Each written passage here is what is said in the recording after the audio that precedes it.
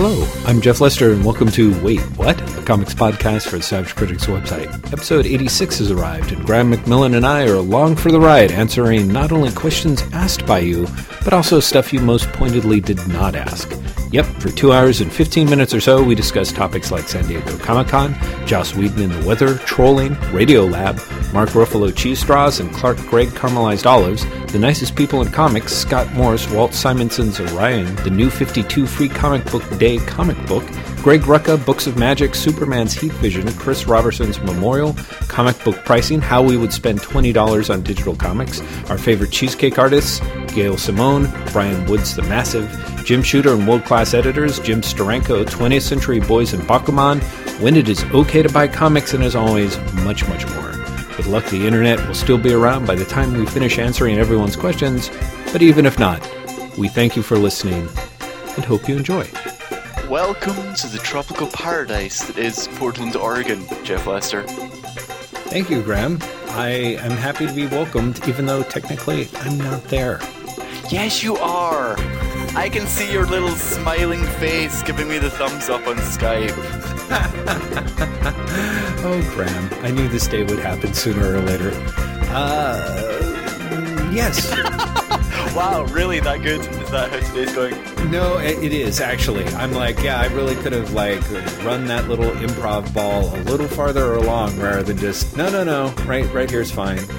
Yeah, we're done. Yeah, let's just move on, everyone. I think we all know what I'm saying. Exactly. I think we do. So how is Portland? Is it lovely? It's really nice, yeah. It's actually surprisingly cold, but it's beautifully sunny. I mean, not a cloud in the sky sunny. Ah, great. But somehow a chill cutting wind, sort of slicing through. Yes, one of those, I'm going to work outside because I've got a laptop, cut to an hour later, and I'm rubbing my hands together and thinking, this might have been a really stupid idea. with the sweatshirt on, the hood up, the whole thing, being like, I am actually freezing.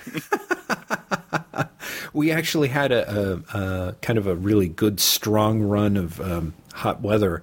And I did basically the same thing that you did, sort of, in that I was like, oh my God, it's so beautiful. I'm going to go outside and write. And I just about melted the laptop. I really was. I was like, oh my God, is this thing going to catch fire? I actually had to run it back I'm inside. so good in writing. My laptop's catching fire. Yeah, I'm happy to report I did not think that the writing was the cause in any way. I was like, oh my God, the sunlight. So, yeah. Yeah, I think there's lessons to be learned. We're not quite there at the stage where, at least in these two cities, where we can just sort of run out and merrily type away in a meadow somewhere. We're so close. There was a day last week in Portland where I did that all day, and it was beautiful. It was very, very nice, and it just made me think, summer's going to be great. Come on, summer. And then the next day it was pissing rain, and then you're like, okay, Portland. I remember Portland. Exactly. It was too much to hope for, but it was worth a shot, right? Jeff Lester, I have to interrupt you right there to give you breaking news. Dun, dun, dun, dun, dun, dun, dun, dun. Someone will be very happy to know this, actually. I can't remember who asked, but the Waffle Window is opening a second location in Portland. Oh my God, what? Yep.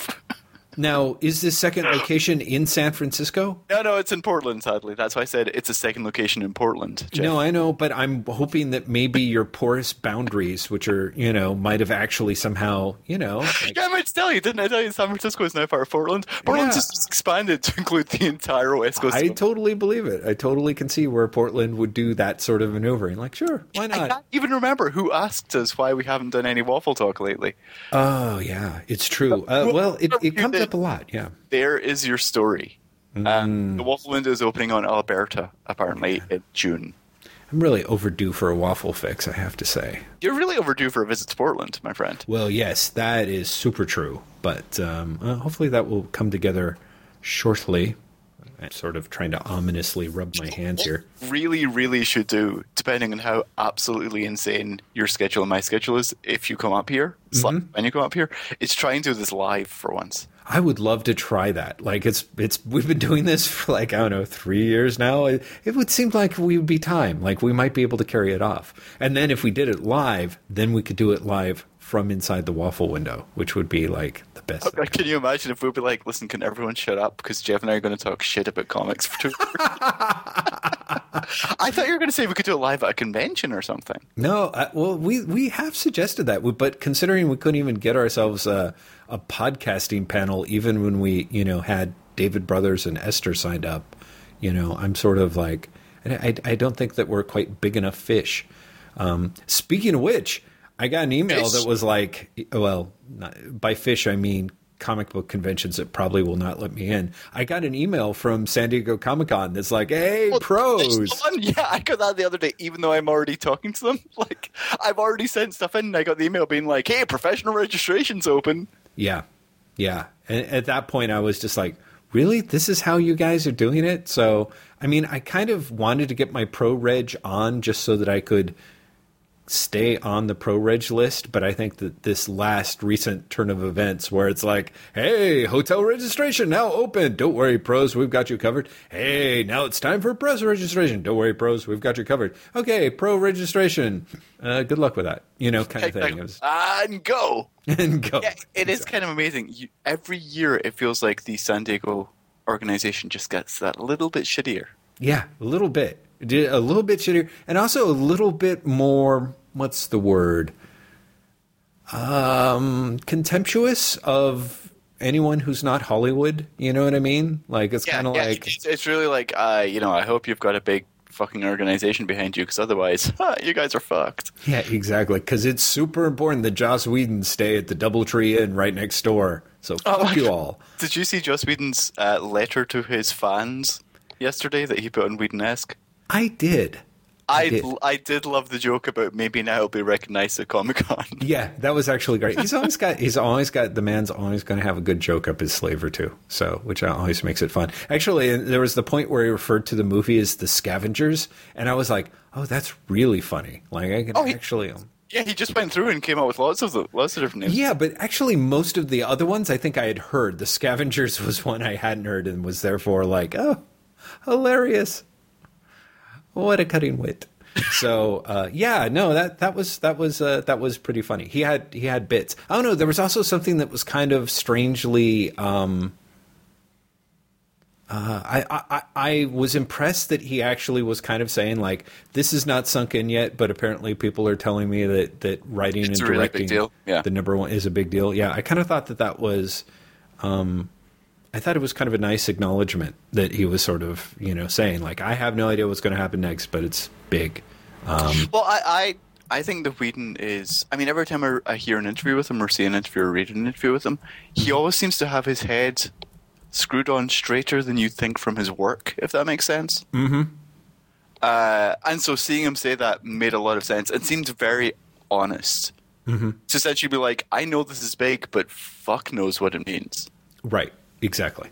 But also, I thought it was really nice of him basically to say thank you for the people who've been there when no one else was. I think that's a classy thing to do without being prompted. Yeah, I it totally. On the one hand, it totally is. For some reason, I was like, oh, that's great, and then like 3 hours later, I was completely suspicious of it. So, but that's you are a cynic. I am. I don't want to be. I really don't want to be. But yeah, I was like, you're like me. I get really, really cynical about the strangest, blandest thing, and I have to dial it back. I have to be like, maybe that guy is not trolling. Maybe that guy just actually thinks that. Do you know what I mean? Like, I have to stop myself because I'll see someone say something stupid, and I'm like, oh, there's no way he could actually think that. Right. But then you think about it, and it's like, well, almost. I guess I can sort of, yeah. Talking of trolls. Yes. I was reading this thing this morning, and I have to track this down. Apparently, someone from the University of Oregon has studied the behavior of trolls online. And has, interviewed self-confessed trolls. Mm-hmm. And has written a paper on it. Ooh. And I have to track down this paper. Right. In part because one of the things I wrote about for one of my many jobs yesterday, I wrote about the study from Harvard about why people overshare on the internet. Ooh. And here's my favorite thing. So apparently when you talk about yourself, your brain releases the same reward, I don't know, endorphins or chemicals, whatever it releases, as it does when you're having sex or really good food. Okay? And this is the best part. You have to have an audience Because if you're just talking about yourself, it's not that you're talking about yourself, it's that you're talking to someone about yourself. About yourself. Okay. Well, ladies and gentlemen, the secret origin of Wait What, the podcast has been revealed by Graham. But here's the other part that is equally fascinating to me. Mm-hmm. They think the reason social media is so popular with people and oversharing is so popular with people is apparently the more people you think you're talking to and the more you feel you are revealing something, the greater the rewards. Huh. Isn't that fascinating? I love that. Wow. Science, Jeff. Science is awesome. Science is awesome. That's really interesting. Wow. Sorry. Oh, I was like, can we back up to the joke that I wanted to make about the paper on trolls? Yes, go. It would be awesome if if the paper itself was just trolling. You know what I mean? Like you actually find the paper and it's like, it's just littered with like, so you think you're so smart looking at this study, don't you? Like it's just you probably thought this would be a great study, didn't you? Yeah, that's because you are a vacuous turd. Exactly. But no, after finding this study about why people overshare online, and reading that there is a paper about trolling, right? It's like this is great. I have to read this paper about trolling because trolling has always fascinated me. Mm-hmm. Mm-hmm. And another reason I really want to read it is apparently the woman who wrote it, mm-hmm. Said when I was interviewing these trolls, when I was in a one-on-one situation and actually addressing them. Mm-hmm. You would not believe that they would be the people who are saying what they're saying. Mm-hmm. She's like, there's such a dissonance. I don't know.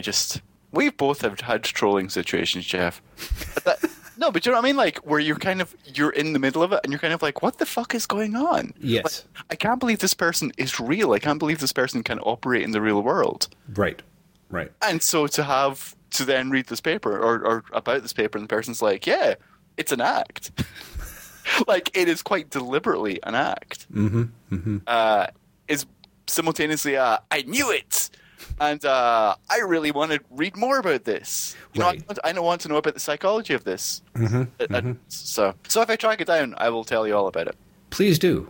I think both I and our listeners would love to know more about that. And that's me giving my traditional nothing to do with comics or the podcast updates that for some reason I feel compelled to give at the start of every podcast. Yeah, you sort of do. It was great editing that last one where I was like, oh my God, we go on for 15 minutes about like as far from comics as you can get. So yeah, it's kind of, yeah, it's bad. I've got to get it under control. I've got to remember what this is a podcast about. Well, my thing, and I could be wrong, is I feel like we're better. Sometimes I think that we're better served by saying like, yeah, just skip the first 15 minutes and jump in and then we talk comics. Or to just jump in and start talking about comics, knowing that sooner or later we're going to go massively off track. Jeff, we're doing a questions podcast. We're going to go massively off track within like 10 minutes. Well, that's what I'm saying. So therefore, that's why I'm even more confused in a way that you're like, Jeff, let me tell you about internet trolls. I'm like... Because we might get trolled after not responding to people's questions. It's ramping up. Oh, one last thing before we get into the questions. Yes. You always get mad when I'm like, oh, I got this in the mail. Yes.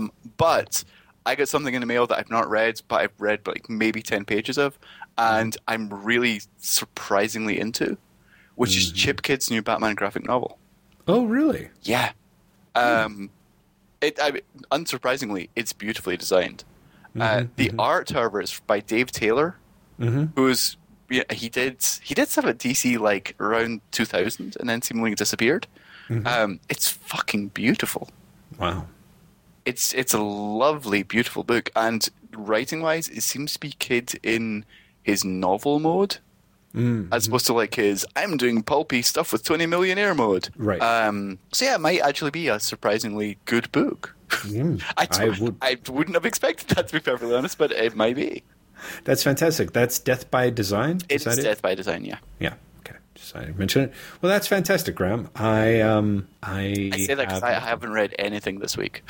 Well, I was about to say, I mean, I did go to the store and get some things, some of which were very old. I'm trying to think of. In fact, I kind of came back going like, I'm glad I don't have much to talk about. You know what I mean? Like, I really like End of the Fucking World Part 7 by Chuck Foreman, fantastic.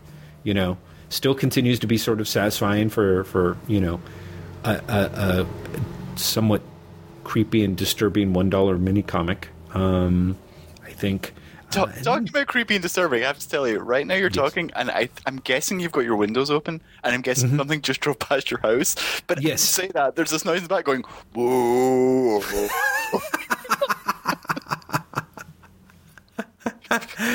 Yes, it was that, and the fact that I love running. I've hired someone to run behind me and randomly start power tools as my part of my. It would be awesome if we hired someone to do sound effects for the podcast. That would be kind of nice. And Lord knows I've thought, the 4 sound effects I've used in the last 85 episodes just took so much time for me. I was like, if we ever do a live podcast. We would have to have someone doing sound effects. That would be great. We'll get someone to stand there with like a cowbell. Oh my God, can you imagine if they had sound effects and then we got someone else to like be a beatbox? Oh, Graham. So good. I'm getting inspired after seeing Radiolab the other week. Oh, right. Then we could have dancers and then it'll be awesome. So I take it that was mightily enjoyable? Oh, yeah. If anyone in the Americas where Radiolab is currently touring, you have to buy tickets to go and see it. It's an amazing show. Not just like I enjoy Radiolab as a podcast, but the show part of it is amazing. Yeah, I will keep that under advisement, and I imagine other listeners will as well. You really are scattered today. Am I? I guess I am. I just had that moment of like, I don't know what to say to that, Graham. There was nothing really for me to see. It was great.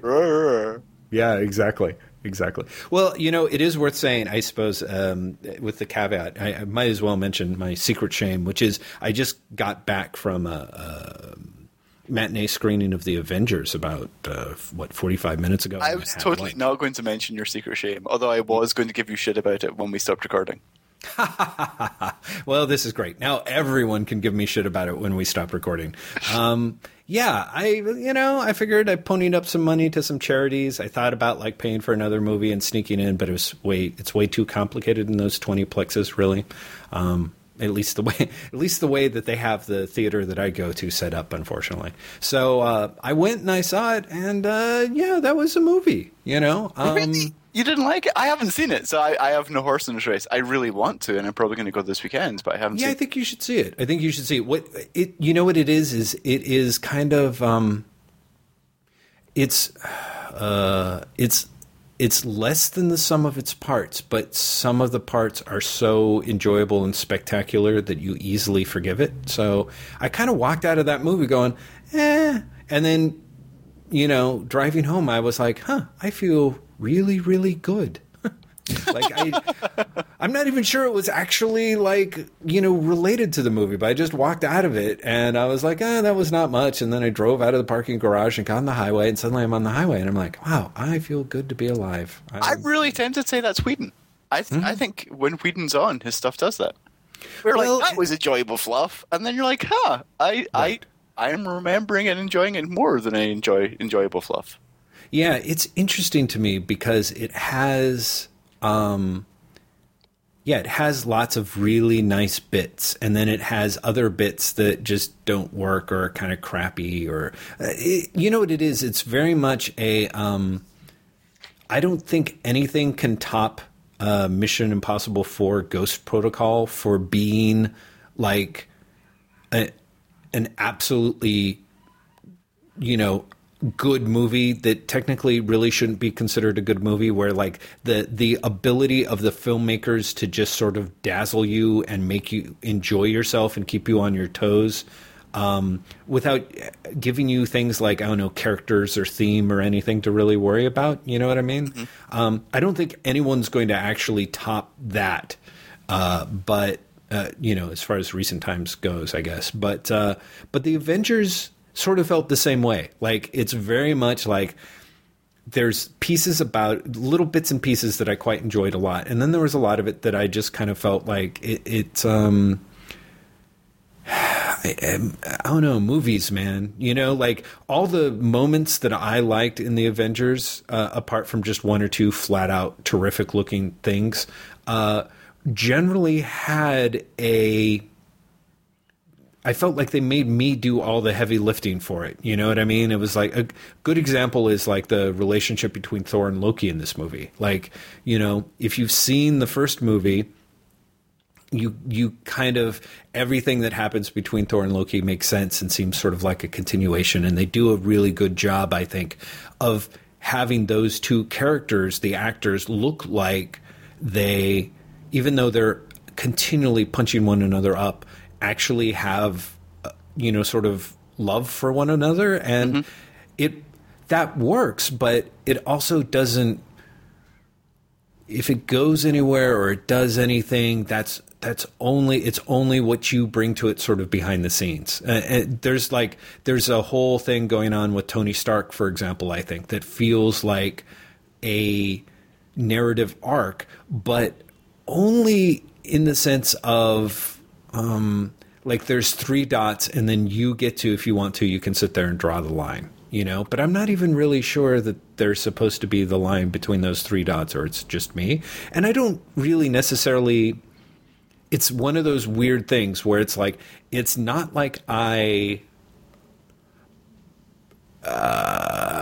somehow, for whatever reason, begrudge the movie that. I mean, it's hellaciously long. It's 2 hours and 22 minutes, and it's an amazing accomplishment that it does not drag. You know, it's got some big set pieces to it, and the performances are good. Honestly, weirdly enough, Captain America is the Chris Evans is the only guy who I think really gets screwed by the whole film. Everyone else, I think, is gets a minute. Well, Jeremy Renner, I think, barely. He doesn't get a minute. He just has one line. But actually, surprisingly enough, both Scarlett Johansson and especially Mark Ruffalo really get a chance, are given several scenes and get the chance to run with them, and it's kind of great. So I've not seen it yet, but I'm really curious. I've read reviews that are basically like, Scarlett Johansson's actually kind of cool, and I did not think that she could do this sort of role anymore. Is that appropriate? Yeah, well, you know, it's interesting because Scarlett Johansson really sort of waxes and wanes in the movie. I mean, in the sense of there are points where she is saying stuff, and I'm like, it's something. It's always been something kind of weird about Scarlett Johansson for me, in that every once in a while she'll do a great performance, and sometimes she'll just do performances that sound bad. Like she just doesn't, like, just almost kind of like Tom, she's like the female Keanu Reeves almost, in that when she opens her mouth, sometimes you just have difficulty believing what's coming out of her mouth. But all that being said, she's got 2 or 3 lines, and a couple of, especially her physical visual reaction shots that really sell you on it much more than you would think. It's still not perfect, but I mean, the first 5-10 minutes of the movie, I have to say, where it's Samuel L. Jackson as Nick Fury and a woman who looks lovely but is terrible as Maria Hill are walking along saying lines. That's Robin from How I Met Your Mother. Is it? I'm sure she's got a real name, but yes, that's who it is. Oh my God! Oh, really? That's her? Are you sure? No, it definitely. Well, I don't know. It definitely is. Kobe Smulders. There you go. That's her name. It's a spectacular name. That is a spectacular name. She looks great, but yeah, there's a couple of lines where she is saying stuff, and it is, I mean, admittedly, it's sort of in the beginning where it's all sort of clumsy exposition with sort of pretentious overshadows, or portentous, I think, actually. And it's just awful. I mean, honestly, but I mean, Samuel L. Jackson's bad in it too. Like there's a couple of, in those opening 5-10 minutes, I'm like, oh God, this could really be a dog. And you know, the movie is, it's just like an enormous, it's like a fucking fruit basket of a movie. Even if you don't necessarily dig the weirdo caramelized olives that they threw in there, you're going to dig the fucking Mark Ruffalo cheese straws, you know, or Robert Downey Jr. I can't believe you just went from caramelized olives to Mark Ruffalo cheese straws. Now I'm like, wait, who's caramelized? Wait, is Kobe Smulders caramelized? What? Who's the caramelized? She might be. I don't know, that Agent Coulson guy, because I know everybody was like, "Oh man, you're gonna whoo," and I still like I have to tell you, having met Clark Gregg, who plays Agent Coulson, I dislike Agent Coulson so much more after meeting him. Oh, really? Yeah, he was such a dick when I met him. I was like, oh, I kind of don't like you now. Wow, that's great. Can you give us more dickish details, Graham? No, I met him for a Techland thing. I don't know if you remember, ages ago when I started writing for Techland, I tried on the Army's real-life Iron Man suit. Yes, I do remember. So he was there for that. Ah. He was like the guy from the movies, because obviously they're not going to get like any of the stars to show up. Right, exactly. Because the whole thing was to promote Iron Man 2 coming out on DVD. Yeah. And he was there. And literally, you're asking him questions, and he literally just sat there smirking the entire time and giving one-word answers. And you could tell in his head he was like, yeah, I'm giving you a hard time. And it really was just like, you're being such a dick. You're being such a dick. Yeah, he was really not a nice guy. Maybe he was just having a bad day. Maybe he's normally a lovely guy. But sure. And also at first I thought it was just me, and then I talked to another couple of guys who talked to him, and they were all like, "No, he was not the friendliest person. He was kind of a butt." Yeah. So I mean, he shows up in the movie, and I generally begrudge him, his appearances. So. But no, I mean, honestly, the only person who really got screwed was, I think, Chris Evans as Captain America, in that it's clear that they have stuff that they're trying to do. And I think Whedon talks about how he had a scene that he had to cut of his that he really liked. I don't doubt that would have been Captain America's little bit, but they just couldn't figure out a way to sort of plunk it. Everyone else's little moments come pretty organically in the nature of the story. So... Yeah, it was. So I mean, it was okay. I mean, it wasn't fantastic. I mean, I've just feel like I've been on a run of seeing like really good movies recently, and I'm out of sync with the big ass blockbuster kind of vibe, which this definitely has. And I mean, and it's done well. The invasion scenes where like enormous things are falling over New York are really well done. They look great. But at the same time, I'm also kind of, I don't know, like they did a really good job of making it feel like it was something that you should be invested in, even after you walked out and realized there's really not, So overall, I would say The Avengers was okay. I'm really, really glad that I donated to a lot of charities before I went into it. Let's put it that way. I genuinely thought you wouldn't go. Yeah, I figured I really was 100% thinking you were not going to go. And so when you sent that email this morning, I was kind of like, okay, I can't give him shit now because he's literally minutes away from seeing it. But I'm really surprised. Yeah, it just kept getting, well, it was the case of everybody that I trusted gave it good enough reviews, and there was also just kind of this weird level of...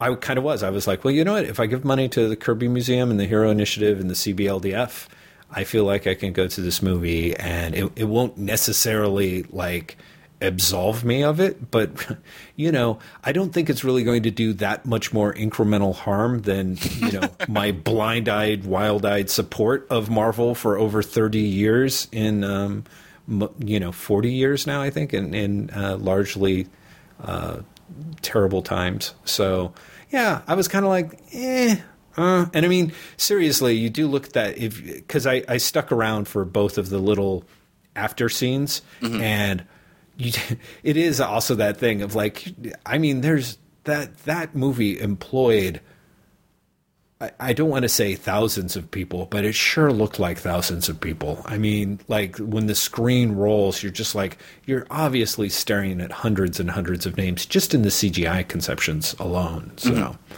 I don't know. It's funny though, because for me, and this may be because I've been writing about this movie non-fucking stop, it feels like, for at least 2 weeks. Right. I'm done with the Avengers and I've not seen it. And I'm going to see it, but part of the reason why I'm going to see it is I feel I have to see it. Interesting. And I think I'll enjoy it when I'm there. But at this point, it kind of feels like a chore. Yeah. Yeah, I think that's maybe that's part of it. Yeah, part of it. Part of my surprise in you going to see is not only do you have your I don't want to support Marvel, but also you don't have to see it. Right. Do you know what I mean?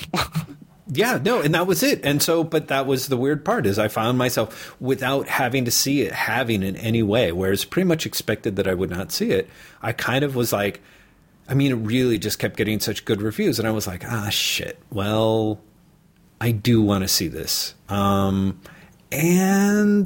again, generally, I'm glad that I did. I don't want to reveal too much, but the things that I liked about it are the things that I really, I liked enough, and that it didn't feel like a chore. But weirdly enough, when you said that I've been scattered, I definitely had that feeling driving home of like, wow, it's like my brain has just been emptied of all thoughts, and I have no idea if that's just after being bombarded by 2 hours and 22 minutes, to say nothing of like trailers for things like Battleship, that I've just been like my frontal lobe has just been pulverized into a state of compliance, or I'm just, I don't know, maybe I'm in shock and grieving. But ultimately, I was just like, I feel okay. I survived that. Someone said something about Battleship, the Battleship trailer yesterday on the internet, which literally made me want to watch the trailer again. Which is, they pointed out that the aliens are firing giant versions of the Peg from the game. Which I completely bypassed me before, but they really are. That's hilarious. That thing that gets wound up in all those different balls or whatever. Yeah, apparently that's giant versions of the Peg. Because you see like one firing out, and you're like, oh my god, it really is the Peg. Yeah. That's I'm really weirdly looking forward to Battleship. Not because I want to see it, but because I kind of am getting giddily excited about it failing to the extent that John Carter did. So that someone will then tell Taylor Kitsch that he should stop making these films. See, it would be such a shame that if Taylor Kitsch was the guy that everyone decided to blackball as a result of all this. He will be. If Battleship goes down, he will be. Jesus. After John Carter and Battleship, yeah, definitely. I mean, there's something weird where it's like just watching. I don't know. I think there is moments of that where I guess the other part that sort of bothered me about Avengers, to an extent that it was actually a problem, like considering I walked out of all the good little bits, all the other stuff that is not good, I guess, is just so. I mean, that isn't sort of Marvel-y, is so generic, like really, really depressingly like. Like there's just some weird state of movies now that they all seem to take place in what feels like an enormous global mall. You know what I mean? It's just... Seeing the trailer. I remember the trailer. The first thing I thought was like, it's like they're in a Transformers movie. Yes, right, exactly. Like, it looks like Transformers. And that's really. I mean, say what you like about J.J. Abrams. His films look like his films. His films don't look like everyone else's films. Yeah, and I think that's the thing that I is a little frustrating to me is that the scenes where there's just lots of scenes where you just get that uncomfortable feeling that it's like, oh, this is like the Avengers being updated to seem like it's every other boring movie, There's just movies and so watching Battleship, I'm like, this movie seems like a movie from a genre I'm already tired of, and I have never seen any movies in that genre. Wait, have you never seen Transformers? I haven't seen a single Transformers movie. Okay, Jeff, please, one day when you find yourself with, I think it's over 2 hours to kill, watch the second Transformers movie just to tell me if it actually stops making sense to you, like halfway through. Because I'm not joking. I was watching it, and it literally ceased to make sense to me. I was watching and like, yep. Don't know why they're doing that, and that just got compounded. So by the end, I'm like, there's giant robots punching each other, and I don't know who they are or why. Yeah. I mean, I have to say, as somebody who still loves, I mean, there is the, what I think of is the anti-cinema, you know what I mean? And Bad Boys 2 is a movie that I adore as a representation of like anti-cinema, you know what I mean? Because it just is... It's like it's just sheer sensation. And I mean, honestly, there's a case to be made that is not anti-cinema. That's actually cinema. You know, the very first movies that existed were all about, like, you know, having trains pull into stations and people kiss and making the audience crap themselves. You know, there was no, they didn't have enough for like text or subtext. People just came to have an experience of watching things move. So arguably that's more of a movie. I mean, I think it's hard for me, for somebody who fell in love with movies, watching John Woo's The Killer, which is astonishing and vivid and vibrant, and yet I think it could very well be argued is maybe one of the dumber movies of all time, you know. But I love it, and yet somehow for me, when I sit down and I watch Bad Boys 2, I just feel like it's the anti-cinema, because it's just, at a certain point, you just feel like you're being bludgeoned with stuff. You know what I mean? Like you're literally being bludgeoned through the eyes. And I don't know. There's times when I like that. Again, like I told Edie, like, this is, the Avengers, it's not like some of the good movies that I've been seeing. And she's like, what good movies? The Raid? That movie where everyone kicks each other in the head for 2 hours? I'm like, well, yeah, but... So, I don't know. Viewers, don't listen to me, and sadly, we'll have to bring in a guest host to actually be jocular and spar with Graham, because I might be a little brain toasted and a hypocrite. So, really, it's the hat trick of Jeff hosting. Before we get into the questions, just to cut away from your self-flagellation, I want to give us one more thing to flagellate on, which is something Moose and Squirrel said today about our artists who became writers. Oh, that was great, wasn't it? Yeah, the fact that neither of us mentioned Kirby. I just tried to leave a comment and the site crashed on me. So this is my comment here instead. Holy shit, you're so right, and I'm completely mortified. Right. Well, I do want to say in our defense that I felt like the question as we interpreted it had to do with sort of I think, at least for me, I went very much to a place of where DC is supposedly very specifically trying to encourage, you know, the idea of artists writing comics and stuff. And yeah, but still, I mean... No. But I totally agreed. We totally passed over Kirby. I mean, we totally passed over, as I think Moose and Squirrel points out, the form, the medium was formed by cartoonists, people who write and draw, and it's purely that bizarre comic books as this weird form of huckster capitalism are, you know, divided up the labor in order to make it quote unquote faster, you know. I think obviously you're aware of that. I'm aware of that. And yet, yeah, we're both pretty mortified that, among other things, we forgot to mention Kirby. But I mean, you know, I'm sure if we went to talk about the long, long history of cartoonists that we adore, but and this is where I'm being either really working too hard to cover my ass or kind of pedantic. But I do think there is kind of a question about is there a stage at which artists who've only been thinking of themselves as artists can begin to write, I guess? You know, I think, yes, much more so than writers who have only been writing suddenly at the age of 28 or 29 pick up a pen and are like, damn it, I'm going to draw this comic, you know? But and that is the noise they'd make. It is. In fact, somebody in the comments also mentioned a great example of one of the all-time great level-ups in comics, which is Bill Sienkiewicz. Yes. And I thought that was a brilliant, brilliant catch. And, you know, Sienkiewicz did... I'm still bummed that the guy who did Stray Toasters hasn't come back and tried to do more, you know? Sienkiewicz... I was going to make a hilariously wrong sweeping statement that I'll say anyway so you can all hear it. Sienkiewicz is the Warren Ellis of comics. In that he's someone who moved away from superheroes and then all of a sudden just completely bought back in. Yeah. Well, I guess. I mean, in a weird... he kind of crept back in. Do you remember when he was just inking things all of a sudden? Well, that's what I'm saying. Yeah, that's kind of the thing that I feel like. Is I feel like he he crept back into comics, but in a weird, like give me this paycheck kind of way. Yeah, you know? yeah. I think he's one of those people that you could actually legitimately say sold out, because I think that he really did just do things that he had no interest in at all for the paycheck. Yeah, yeah. Or to me, and for all we know, he might have really needed the money. Yeah, to me, it's more kind of the idea of, I got the sense that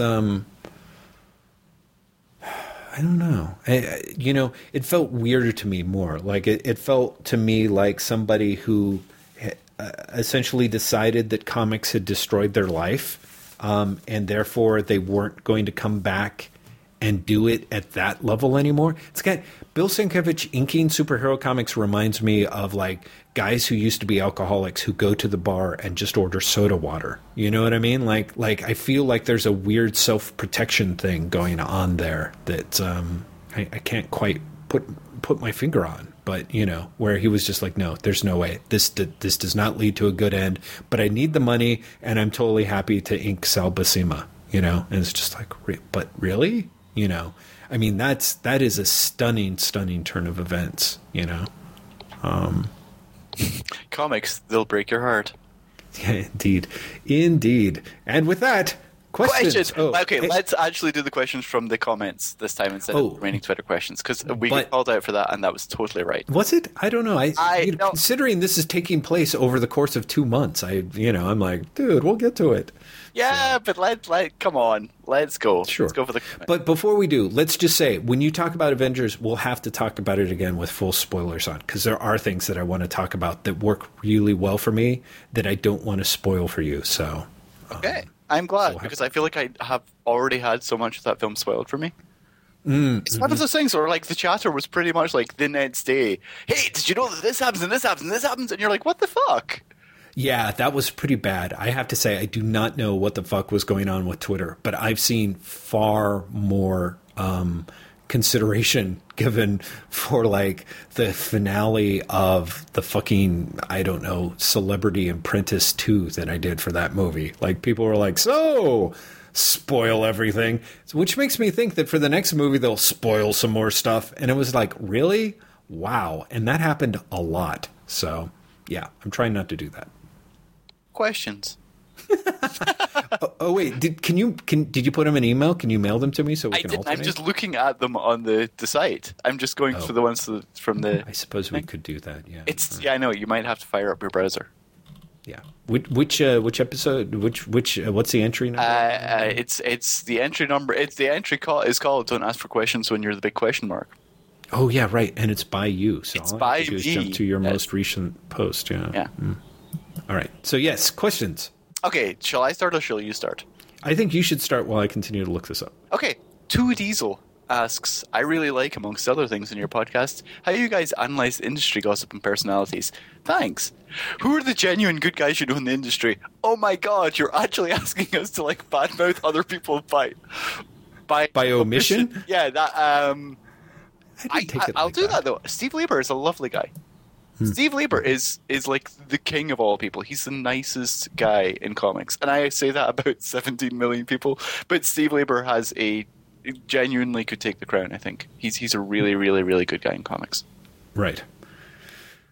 Gosh, I don't feel like there are nice guys in comics. No, I'm kidding. I honestly, I've encountered most of the people that I've encountered. Honestly, have been either menches or completely understandable as to why they're not. I suppose I should give, actually, because I was thinking about this the other day. I really have always appreciated the fact that Ed Brubaker, at every stage that I've known him, continues to be interested and engaged with what I feel like are all the different levels of quote unquote comic bookiness. Like, I appreciate the fact that guy, I mean, it was just when he was a regular at Comics Experience and writing Batman, it was kind of great that he would actually read the Comics Experience newsletter. And when I'd see him at the store, he would tell me what he thought,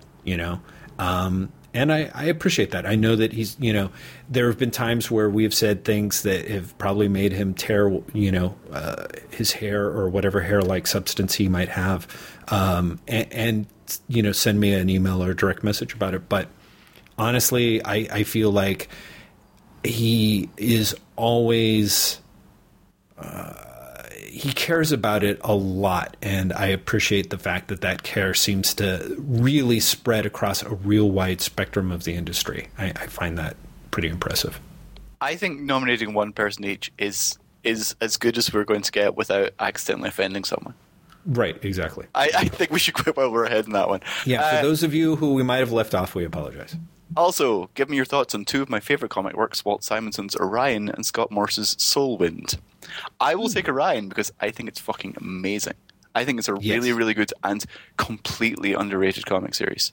And I think that Simonson is arguably the only comic creator who has approached what Kirby was trying to do with the Fourth World on more than one level since Kirby. Mm-hmm. Interesting. I think he really gets both the epic god scale and the very down-to-earth social commentary and humor. Yeah. And I don't think anyone else has really managed to do both at the same time. Mm-hmm. I think it really is Kirby and Simonson for those characters. So yeah, I think Orion is spectacular, and I really genuinely wish that's one of the comics I wish, one of last week's questions, they'd put out in an Essentials. Mm-hmm. Because that's only 25 odd issues. You could probably put that all in one of those black and white books, and it would look spectacular because it's Simonson. Right. And also, it's a really wonderfully complete arc as well. Mm-hmm. Mm-hmm. Yeah, they came out with, was it only one trade of that? Yeah, they did the trade of maybe the first 4 issues, which, to be honest, is possibly the weakest stuff in the entire run. Interesting. Yeah, I read that, and I was pretty. I think I read it at the time. I think I might have read Orion right up until the time where he takes over Apocalypse. And I don't know, it's just weird. I thought it was okay. I guess I'll have to read some more of it. There's a real weird... I have a real weird abreaction against people doing Kirby's work now, and I don't know when it sprang up, but I think Simonson did it as well as could be done, and I think for me made a pretty compelling case as to why no one should actually ever do it. So I'm sorry, I was distracted by my phone going. I don't know if you just... Yeah, I did hear the little, what was happening there. Kate is calling, but she knows I'm also on the podcast, so she stopped calling immediately. Oh, okay. I was about to say, if you totally want to take that. Scott Morris's Soulwind, have you read? I don't think I've read it. Yeah, no, I've read it. I think that'll sadly make it too easy on us. I'll make it a point to try and hunt it up. I'm sure it's probably in... I'm fully underrepresented in Scott Morris, and I say that because everything I have read of his, I've really enjoyed, but I've also never felt compelled to go out and find more. Yeah, it's one of those weird things for me. Scott Morris is a guy whose art I adore. It looks gorgeous, but for whatever reason, the stories that he tells have kind of weirdly left me cold. And I can't even remember what I read, but I know I've read at least 2 books by him. He did Tiger, didn't he? Or am I thinking of the wrong guy? Okay, yeah, I love Tiger. Yeah, he did. And I don't remember, there was some other one. Yeah, I don't know. They look great. They look fucking phenomenal. I think it's fantastic that he's out there. Again, here's a guy who's like a artist who really is now a writer artist and is doing stuff that feels very Pixarian to me, and yet for whatever reason, it never really grabs me where it's good. Well, he's at Pixar. Yeah, that makes sense. Right. Last question: when is Tim Hunter coming back? That's a really good question. I wonder if Tim Hunter can come back now. Oh, I'm sure that Tim Hunter is going to be revealed as the big bad behind the New 52. Someone didn't read their free comic book day special about. I didn't. It totally was sold out when I went in the other day. Yeah, I went into the store at 4:00 and everything was gone. Wow, amazing. It was kind of. So you haven't read it, or did you get? Did DC yeah, they mailed me a copy. You are a cock, Graham McMillan. To be fair, unless you really, really, really love the Justice League, you probably would not have cared for the book. Right. Yeah, I'm not too worried about it. It was one of those things I wanted to see because honestly, again, that weird Jeff Johnsian thing where everybody was like, "What the fuck?" The question, and I was like, "Oh, that's kind of cool, actually." It's dumb, but I like it. Like that really seems to me. I only like it if there's an actual question as well. Do you know what I mean? Like he then inspires Vic Sage or someone, as opposed to just, from now on the question is an immortal guy who was vain. Mm-hmm. Like, that's like, no. I'm not down with that. And I think part of the reason I'm not down with it is it takes Renee Montoya out of the picture. Mm-hmm. I don't know why that's such a problem for me, but it kind of is. Yeah, I don't know. It's funny. It doesn't seem to be as much of a problem for me because, of course, I don't know. Because Renee, as the question, I never really liked that much, actually. Never really. Like, they go to great lengths to make that work within the realm of 52, and it's fine. It also kind of seemed kind of that weird, vague Mary Sue-isms that I sometimes get off of Rucka's fiction that sort of bug me. Like there's times where, for whatever reason, even though Greg Rucka has spent considerable time and energy and skill to make Renee Montoya seem like an actual genuine person and a person who deserves the herohood, I just have somehow, like, it just always feels way too Mary Sue-ish for me. It just I think that's an ongoing problem with Rucka. I think a lot of his fiction, not just his comics, has that. Yeah.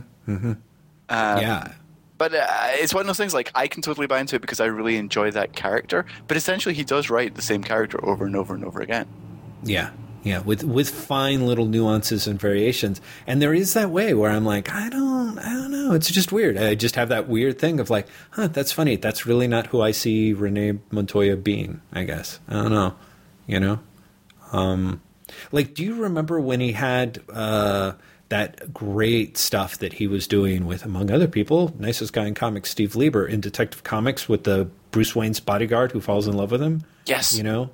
Great stuff. And then when she came back in Checkmate, I was like, what is this? Oh, yeah, I really was. I loved that character. I can't believe you're doing this to her. Exactly. This is not that character. No, she would not do this. None of this works. Yeah, exactly. So this is one of my weird things that maybe just because I'm, like, old, I guess, but I really, if there's a trend that really annoys the crap out of me, it can be when supporting characters are suddenly turned into kind of get bumps in pay grade and become, C-list or B-list or even A-list heroes. You know what I mean?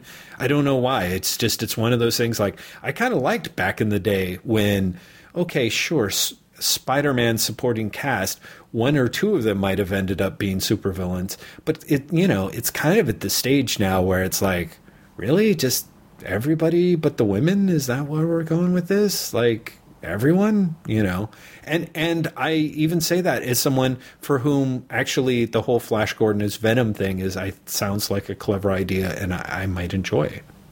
But Flash Thompson. Flash Gordon as Venom would be a much better. Oh shit! Did I say Flash Gordon? Yes. Fucking shit! Flash Gordon as Venom would be awesome. That would be great. Like, I'm going to eat your brains, Ming. Eat your brains.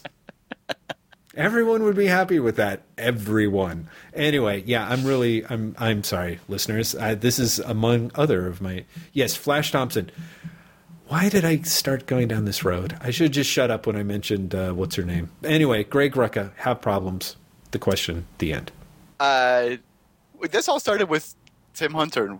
When will Tim Hunter come back? I think the reason he may not come back is I think he's so close to Harry Potter.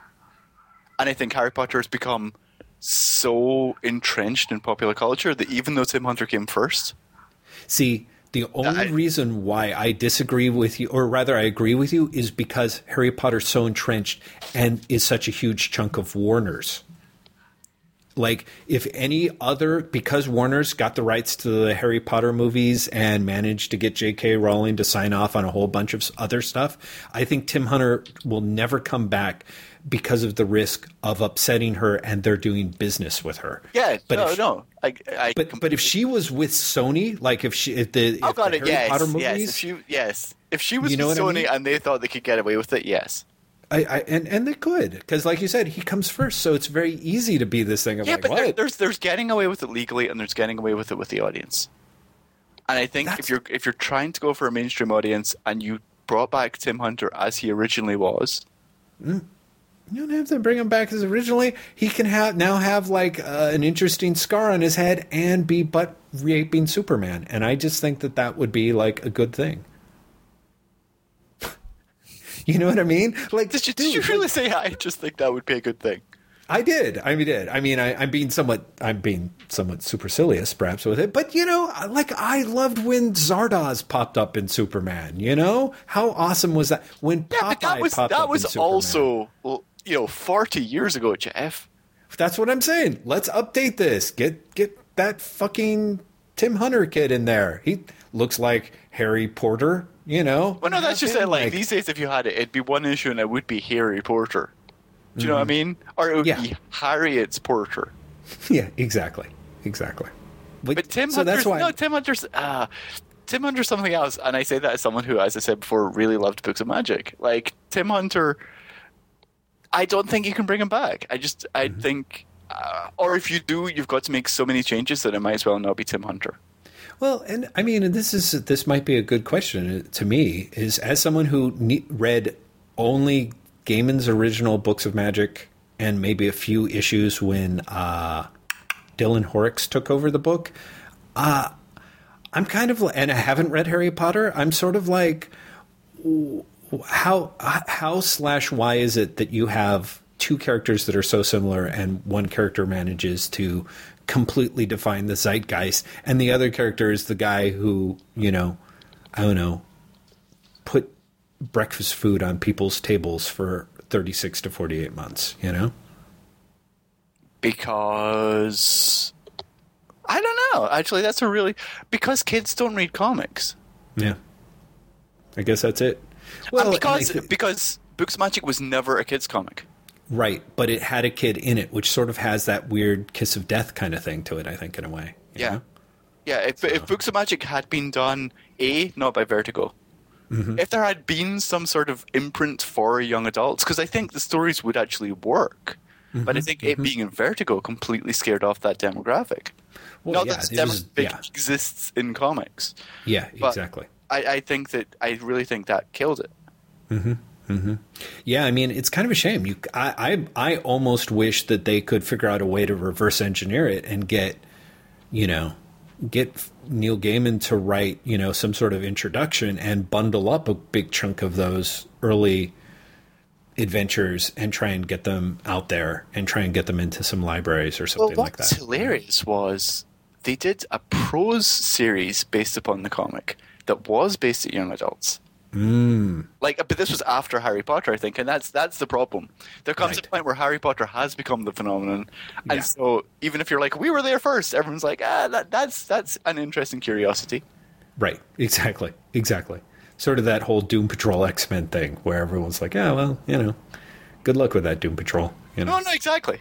So, yeah, I think Harry Potter's time is just not Harry Potter's. I think Tim Hunter's time is just past. Yeah, I think you're probably right. So, sorry, Tim. Well, yep. Sorry.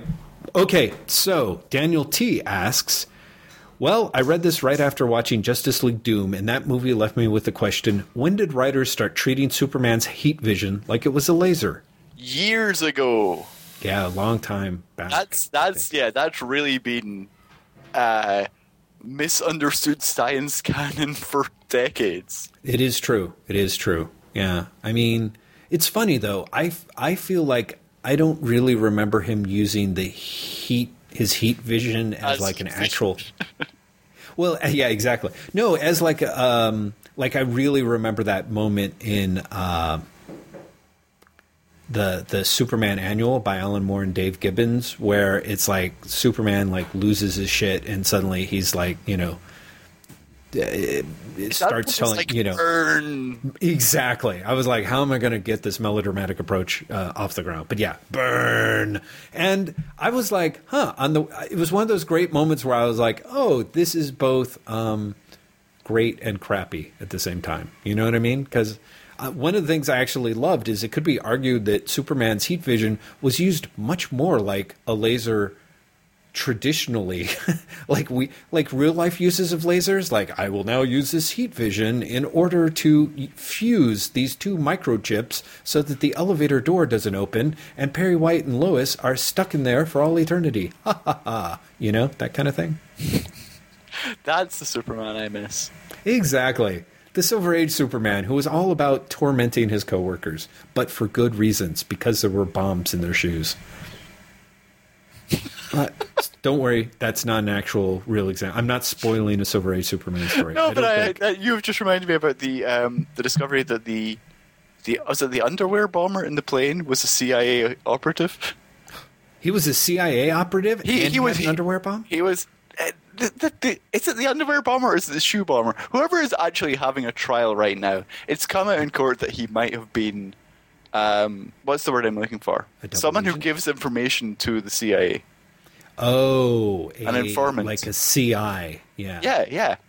Wow. Which I for some reason I find that far more amusing than I should, but I really do genuinely find it funny. No, that really is like.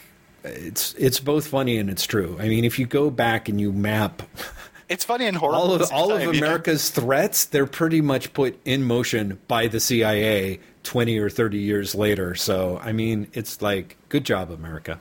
How we ended up on this, I'm not sure, but I'm moving on to the next question before we say something that will piss off at least half of our podcasting audience. Kag asks, review request and a question, how is Memorial? I like iZombie, but don't love it, and at least half of the appeal there is Allred. You and I have differing opinions on this, don't we? We do, but my opinion doesn't really count, because I don't think I actually made it all the way even through the first issue of Memorial before I was like, wow, really? I really like Memorial. I like it much more than iZombie. And I genuinely think that Memorial is going to be one of these things that maybe not in comics, but in some other media is going to catch the audience, and people will be like, where did this come from? There's something about it that really reminds me of Sandman without it seeming like a Sandman clone. I really like the mythology that Roberson's building in it. I think it's a really good book. I think it's a book with a very specific audience, perhaps. Right. If you were like, I love Avengers versus X-Men and I love Flex Mentallo, should I read Memorial? I'm not sure I'd say yes. But I think if you like Sandman, you should definitely give it a go. Liking iZombie doesn't necessarily mean you like Sandman, of course. Right. Yeah, and I will say, in the interest of full disclosure, for me, part of the thing that was frustrating about Memorial was I was about 20,000 words into a young adult novel where a lot of the setup was very similar. And so I started reading this and went, I'm going to basically be like, there's no way I can continue to read this and work on the thing that I'm working on. So I haven't read Memorial. And then ironically enough, I'm now working on something else. So. Oh, the one thing I will say, if you read Memorial, I'd said this online somewhere, and I think a lot of people were taken by surprise by it. I think the second issue is much stronger than the first. Interesting. Okay. And I think that if you really want to know what the series is like, you owe it to yourself to read the first 2 issues. Okay. So that's for people like me, that's really good to know. So yeah, try giving first 2 issues a go. Second question. How sensitive are you to price on the non-big 2?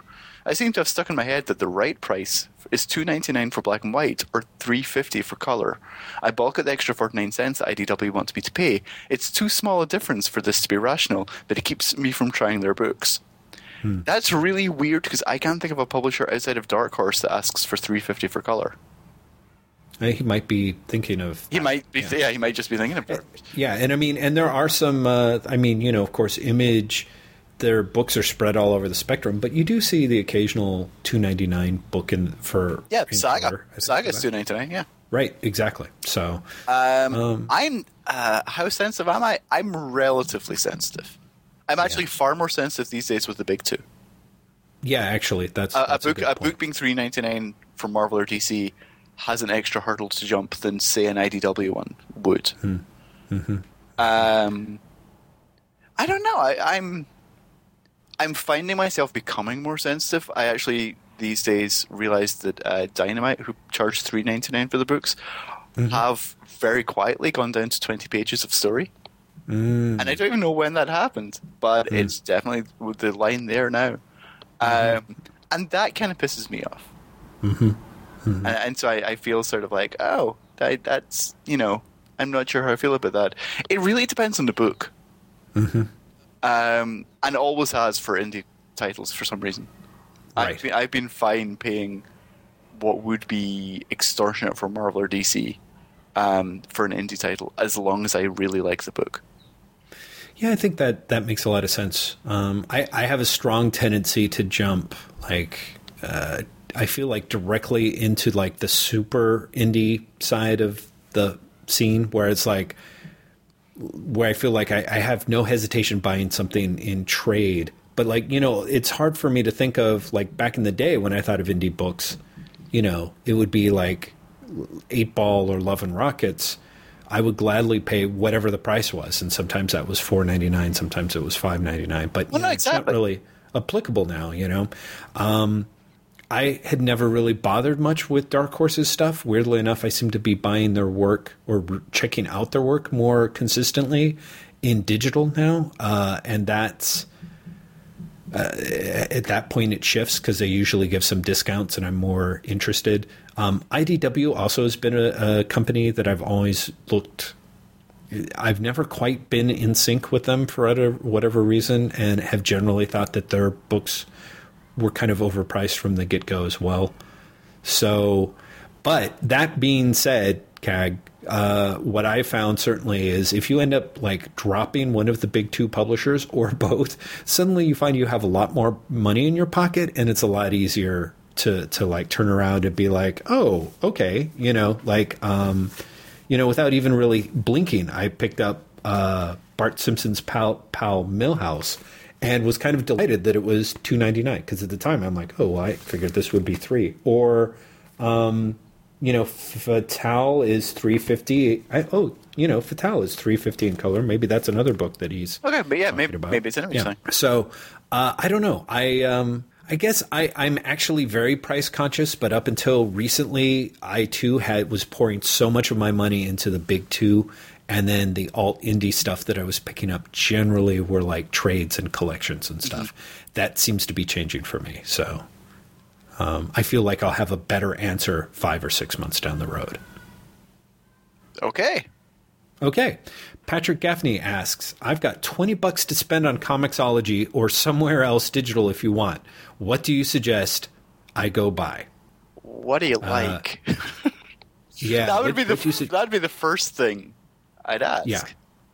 Yeah. And then he's like, now I'm giving you $20. What do you go buy digitally? It's a hypothetical 20, guys. Bastard. Yeah. As Graham pointed out, Patrick, it's a great question, but it very much depends on the things that you like. For me, it's like depending on the right sale, it's like if you're heavy into superheroes, and you hang out long enough, like Comixology, you can get some pretty great books deals on sale. Yeah, but it's almost like you kind of have to wait for it. Okay, I'm going to throw things out. Sure. All-Star Superman is probably on Comixology. I definitely suggest you pick up a couple of issues of that. Sure. If you've not read Scott Pilgrim, that's in Comixology. King City's in Comixology. You should pick up King. Yes, it is, and it's only $12.99 for the entire trade. So if you like anything that seems at all alt or indie, I would recommend grabbing that. On top of which, I always feel weird, like I have this sneaking suspicion that someone is not getting paid or someone got screwed for this. But the first 4 issues of Matt Howarth's Savage Henry that were originally published by Vortex are coming out from Devil's Due. They are 99 cents a pop, and they are fucking fantastic. They are black and white indie comics that were a huge influence, I feel, on Brandon Graham's King City. They are crazy post-sci-fi action comics that are kind of just weirdly idiosyncratic, and I love them. I'm actually like browsing through publishers right now. Oh God, Skyscrapers in the Midwest is on Comixology. Right. Yeah, pick up an issue of Skyscrapers in the Midwest. That's actually really great. Yeah. If you want a good price break, Infinite Kung Fu was being sold on a top shelf sale for crazy cheap. It's still now only something like I want to say like $11.99 regularly priced for a book that is normally 20 some odd bucks in print, and people tend to love it. That's great. So, that's really good. Yeah, exactly. You know what's actually kind of great is sorry, I didn't mean to interrupt you. Go. If you do like traditional comics, the first I want to say 7 issues of Mike Barron's Wally West The Flash are on Comixology. I want to say they're 99 cents a pop, which strikes me as... That's a crazy-ass comic. Mike Barron is, at least at that point, was the true heir of Steve Englehart. Yeah. In terms of the superhero action with your own weird neuroses plugged in. Yeah, sexual semi-neuroses. Also, I think, can you check, is Commandy still 99 cents an issue on there? I will try and find out. If that was just the first week it came out. But I swear to God, they put the first 20 issues, everything from the first volume of that Kirby Commandy Omnibus on there for 99 cents a pop. And it's still 99 cents, and it goes all the way up to issue 20. So yeah. So that for me is like, those are, I guess that would be the easiest number one, like go-to kind of thing. But the thing that's great is there's a lot of stuff out there, and you can sort of spend some money and experiment. And for whatever reason, I'm more willing to do that with Comixology in some cases than I'm willing to do at Comics Experience, which is odd and perhaps sad. So what are you going to buy with your $20? Well, you know what? Hold on just a second. I'm going to cut this part out of the podcast, but I'm going to go grab my iPad and look. Hold on. That's just what Jeff Lester does. I can't find my iPad. Hold on. I don't answer the phone for my wife calling. But Jeff just gets up and gets his iPad. Really? That's the sort of treatment he's giving you readers, listeners, whichever. What nuts? I forgot. That's what we're all calling you now. He's taking that extra step. Can I say, while I'm looking at Comixology and Jeff's away, the fact that Commandy's on there but the Fourth World stuff isn't is kind of staggering to me. I think he's coming back. Shh! Damn it! Ah. Now I'm not going to be able to edit all that out. No, you totally will. But you'll also have the fun part of wondering what I was saying until you listen to it. Yes, fun. I would probably take my $20 and hold on to it.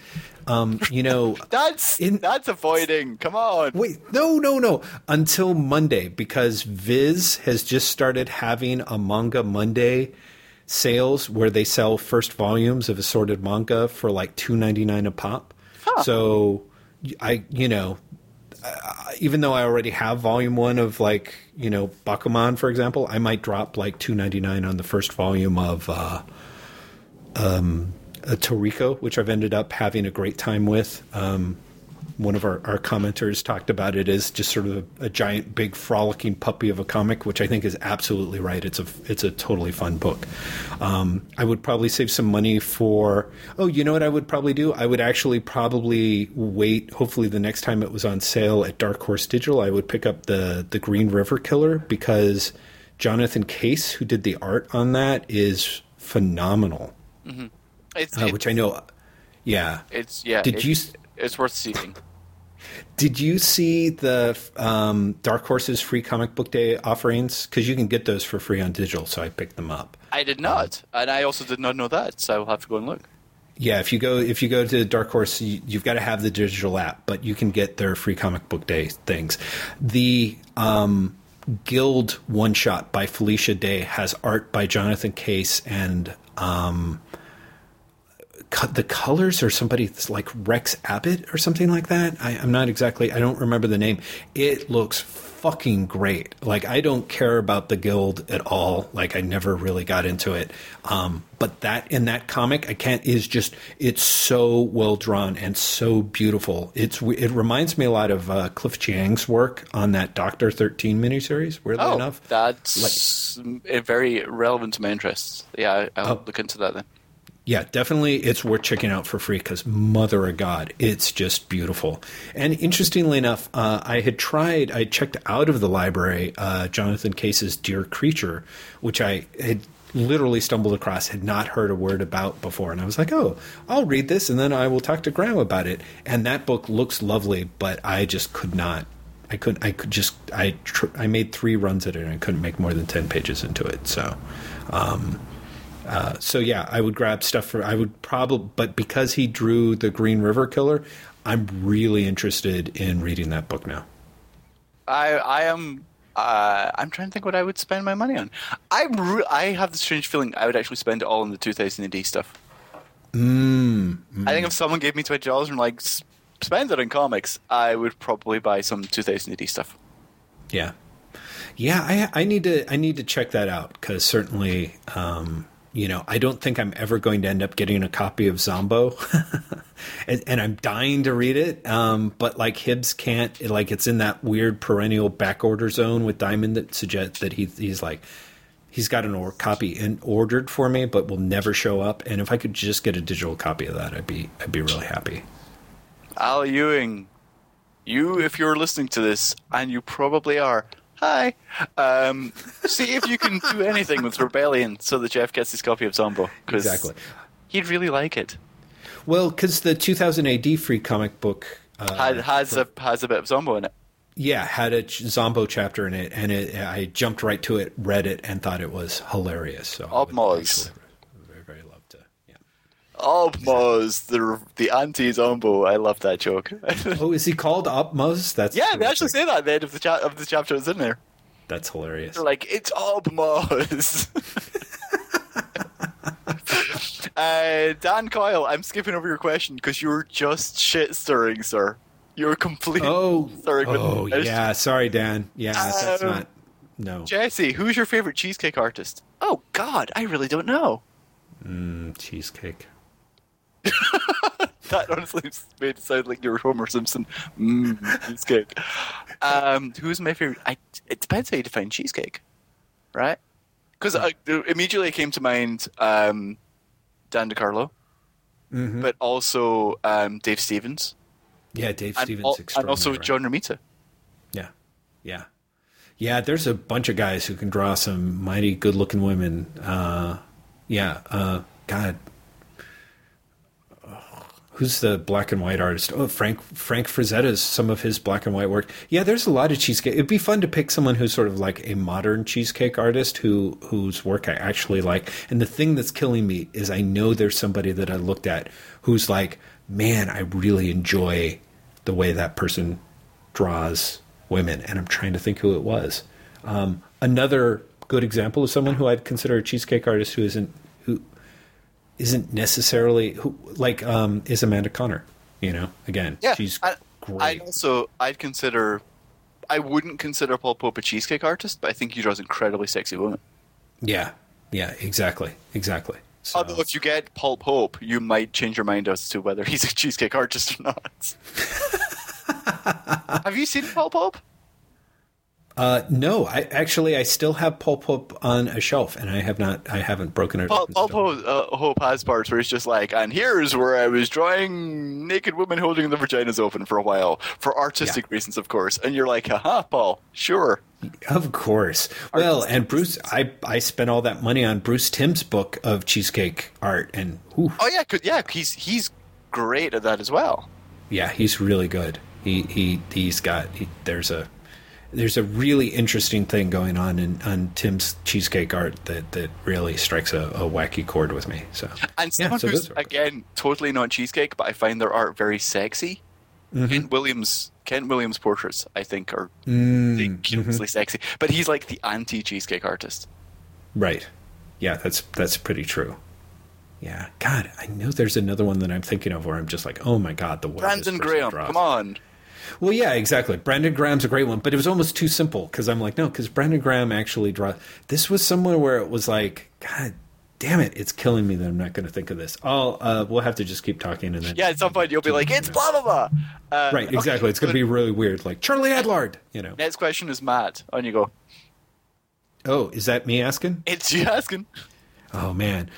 Yeah, I keep having questions while I'm listening and then I'm forgetting them, but I'm sure I'll come up with something. We believe in you, Matt. Okay, I've got one. Preacher or Hitman, which is the better latter 90s Ennis series? Inquiring minds read me want to know. I think we've talked in the past about my disinterest in Ennis, but I'd go for Hitman. I would also go for Hitman, actually, based on our previous disinterest. Although there are things that I love in Preacher, once it, like, I really do adore the first, 30 issues, maybe 35 issues of Preacher, and then felt like diminishing returns kind of set in from there on through the end of the book. I actually really enjoyed Hitman all the way through. In some cases, it was like Preacher light, but entirely to its benefit. Yeah, I think Hitman's restrictions really worked in Ennis's favor. Yeah. Yeah, exactly. It sort of kept him from various levels of his excess, but it's still very clearly his book, and it's something that you can tell he loved dearly. So, yeah, actually the entire run of Hitman I think is great. So, yeah.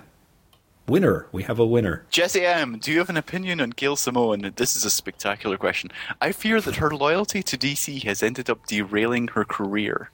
Am I being unfair, or have her groomers at DC failed her?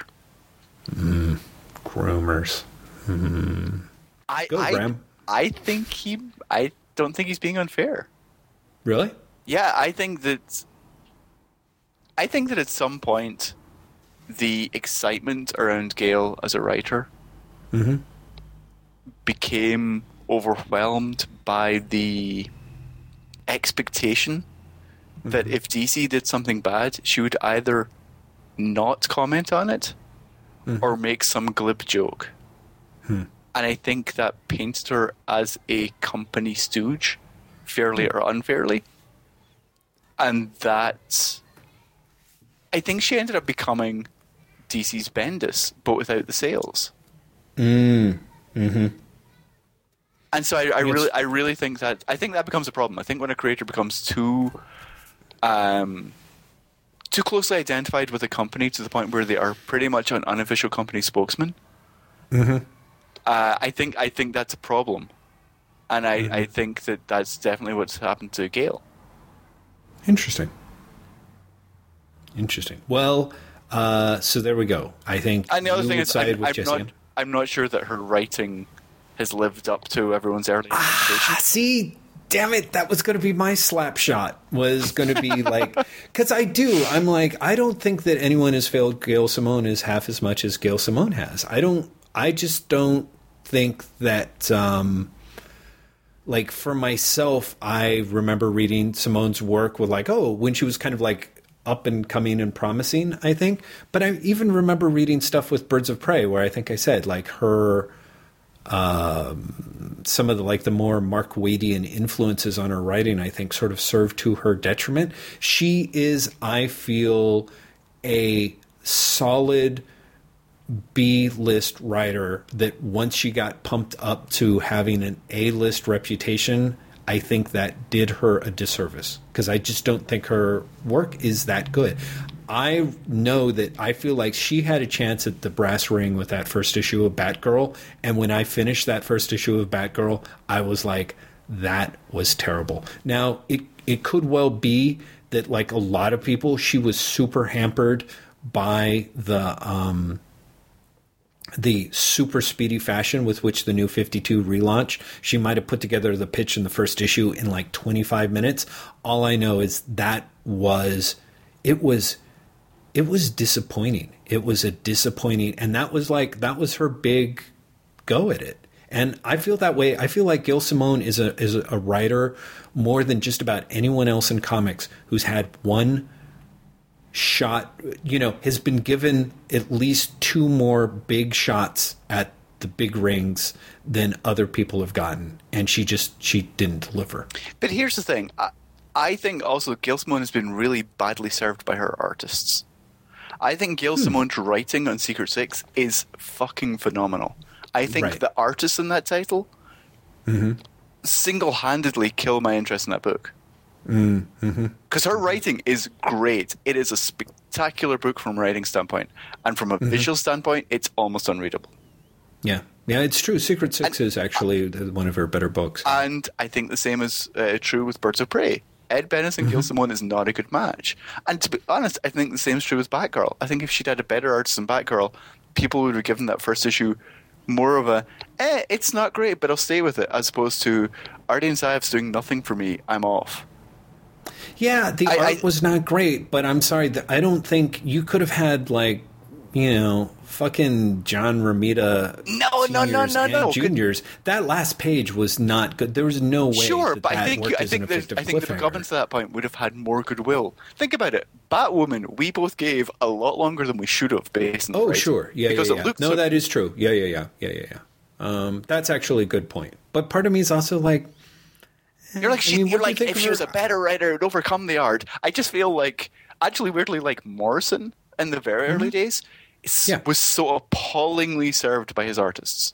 I think that still happens. He still had, he had fucking Tony Daniel drawing him through Batman R.I.P. Sure, but he also gets Frank Quitely. Do you know what I mean? Like, it's not the same as in, where you'd have Morrison doing Zenith with Steve Yeowell, which would be spectacular, and then everything else he would write.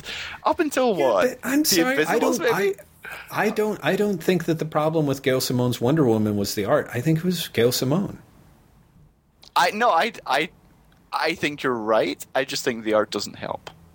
Yeah, the art doesn't help, but I feel that Simone has been given like I said, I just feel like there's enough shots at the ring. Maybe, and she will do work that turns around that I think is surprising and strong, but more often than not, she strikes me as somebody who at the risk of coming off even more of an asshole, sort of suffers from Brian Wood syndrome, in that Brian Wood is not as good.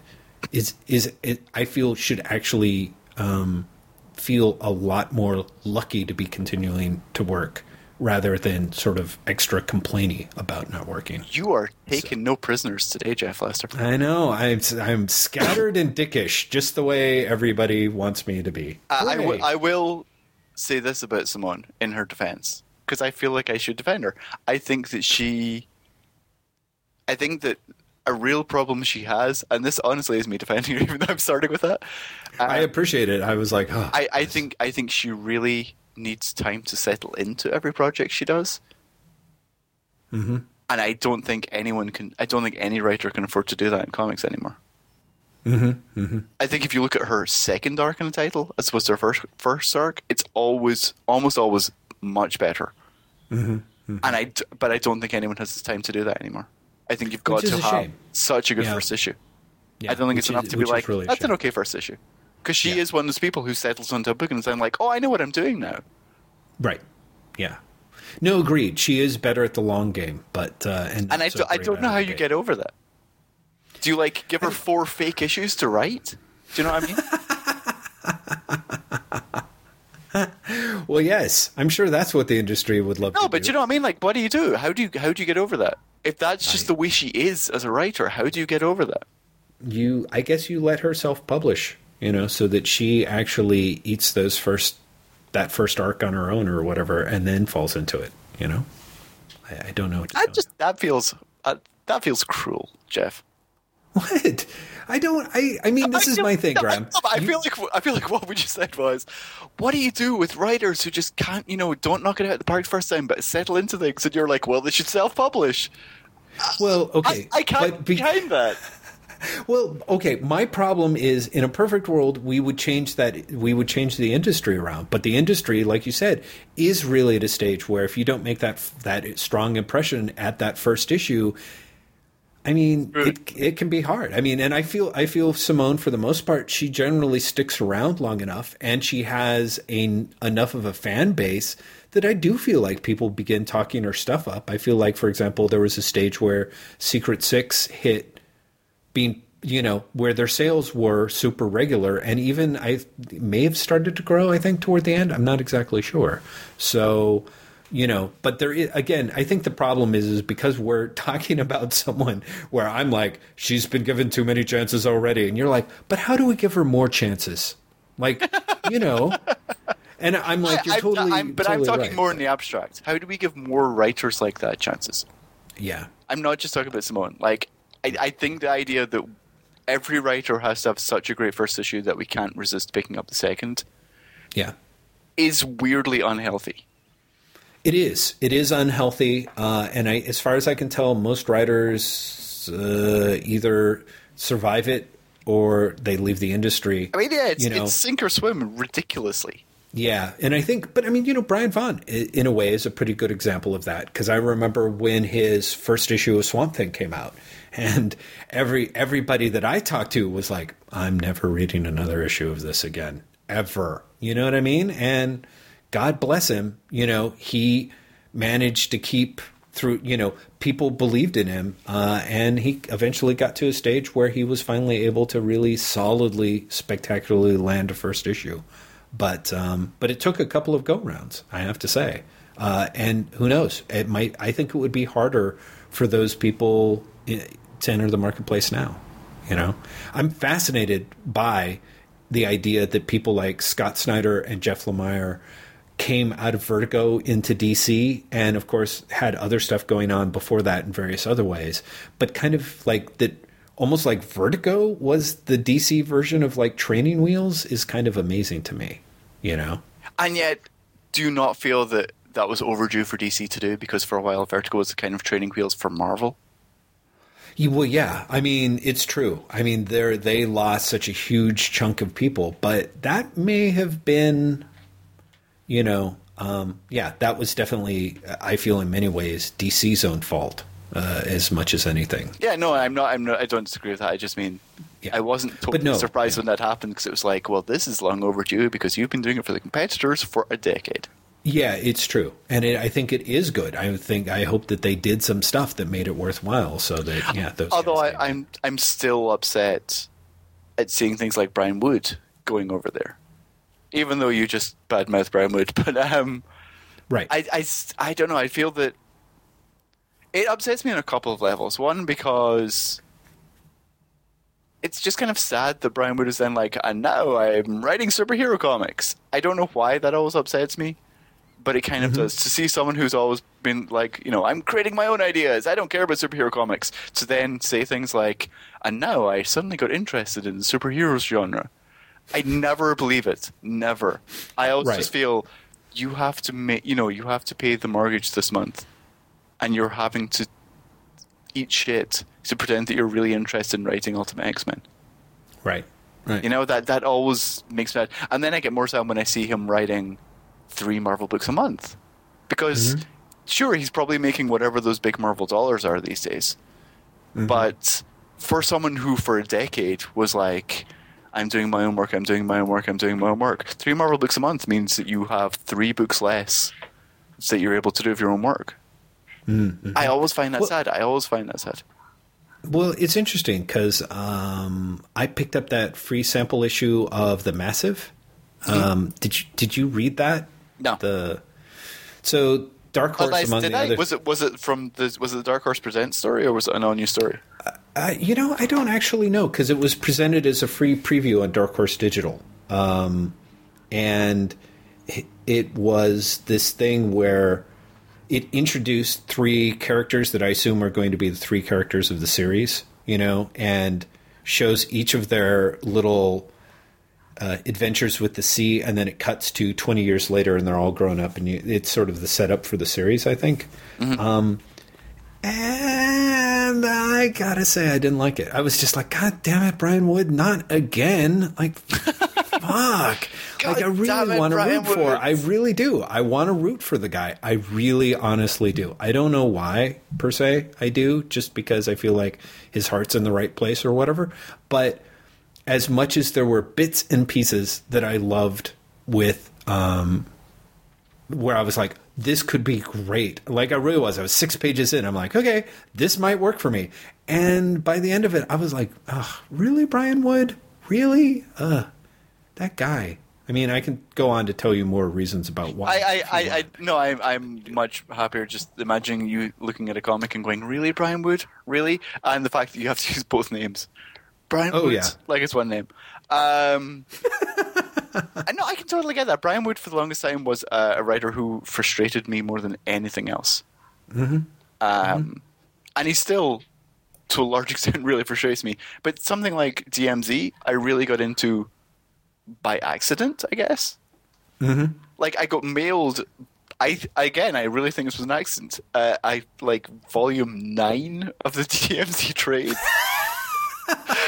There was no note there. Like, I couldn't see any reason why they'd mailed it to me. Right. And I was like, well, I've got it. It's in front of me. And I remember reading the first issue of DMZ and being like, oh, this is so very much not for me. Mm-hmm. And I really enjoyed it. And I sort of went back and double tracked and was like, oh, it turns out DMZ is a good comic. But I feel like I have to be tricked into reading Brian Wood comics. Really? God, I would have to check that out to see if that actually holds true. Part of me is like, no, Graham, you're still fooled. Was there a Hypnocoin in there, or there might have been a Hypnocoin? Who can tell? Yeah, I don't know. It's a fucking shame. I just, yeah. You should just leave it at that. Matt asks, do you have any thoughts on Hama's G.I. Joe? This is the same Matt from before. It's his other question. Do you have any thoughts on Hama's G.I. Joe? I've been reading IDW's reprint volumes, and personally, I've been loving them. I just want to hear your thoughts. I think I've said this in the podcast before. I love them. I think. Oh yeah, we actually spent ridiculous amounts of time. This is why we need a Wait What Master Index, because I swear to God, Matt, if you go and maybe search for G.I. Joe on the tags at the Savage Critic site, we even have I took a page from Larry Hama's G.I. Joe for the Wait What entry on the site, because we spent such huge amounts of time talking about it. So I don't mean to shaft you. We both love it. Unfortunately, I think with the bulk of the other questions, you're probably better served by trying to find that episode than us rehashing it, especially since I'm brain dead, and I'll probably end up saying things like, Larry Hama was a whore.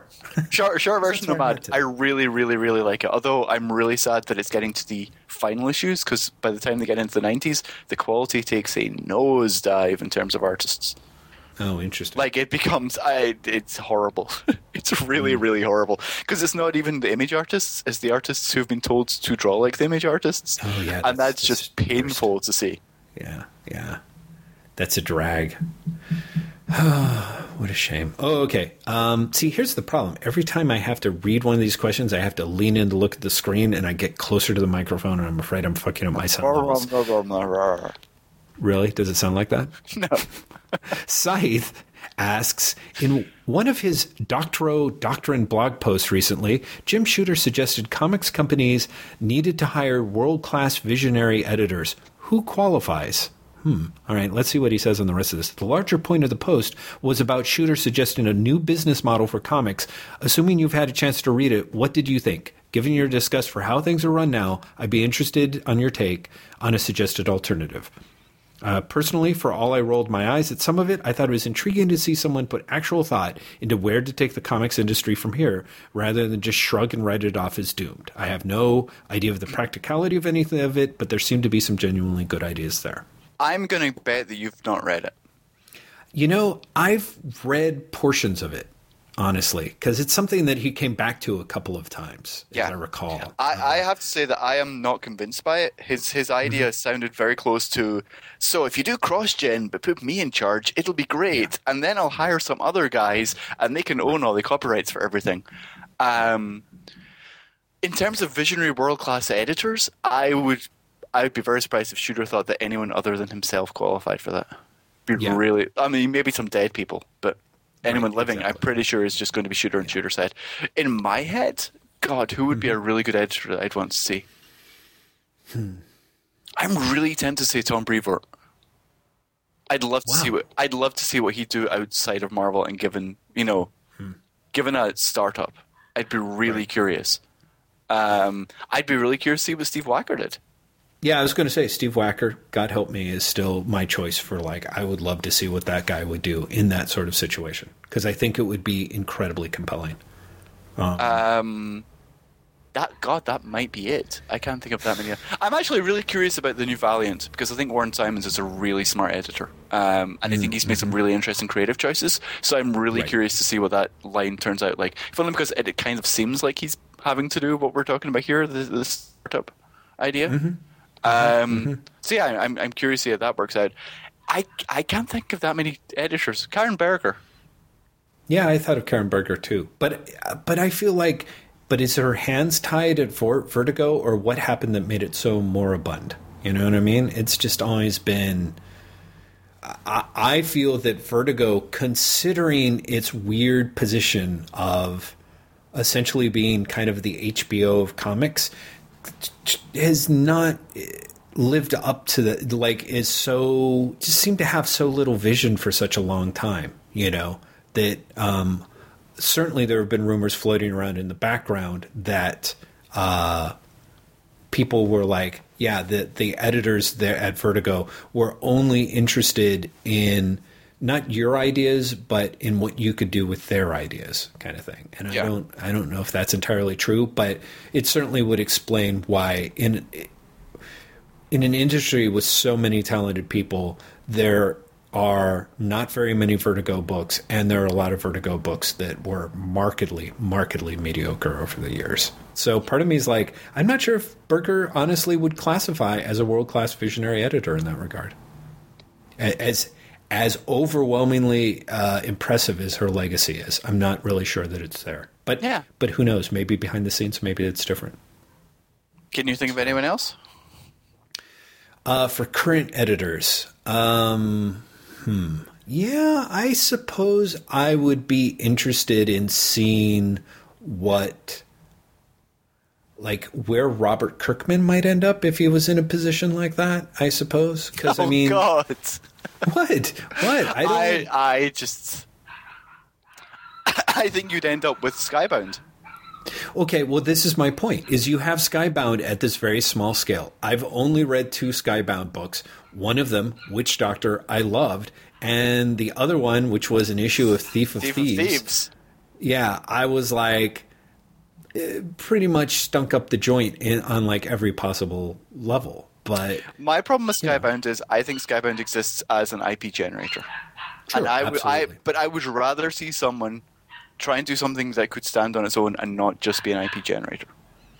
Well, okay, here's my thing, is that Shooter seems to, at least from my understanding, a lot of his argument is that it's clearly understood that this stuff would be IP generation.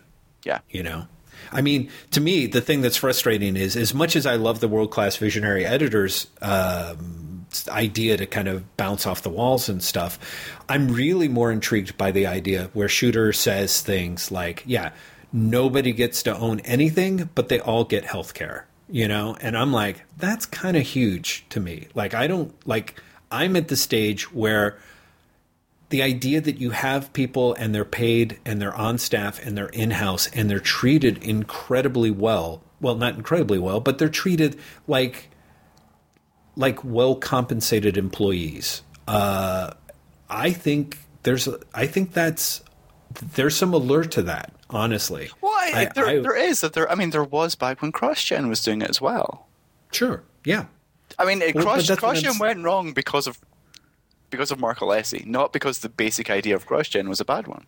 Exactly, and that's my thing. Is that's why I was actually getting ready to make exactly that point, because I was sure you were going to go with the CrossGen, and it just dumped a bunch of money into the water and then disappeared. I would still like to see that model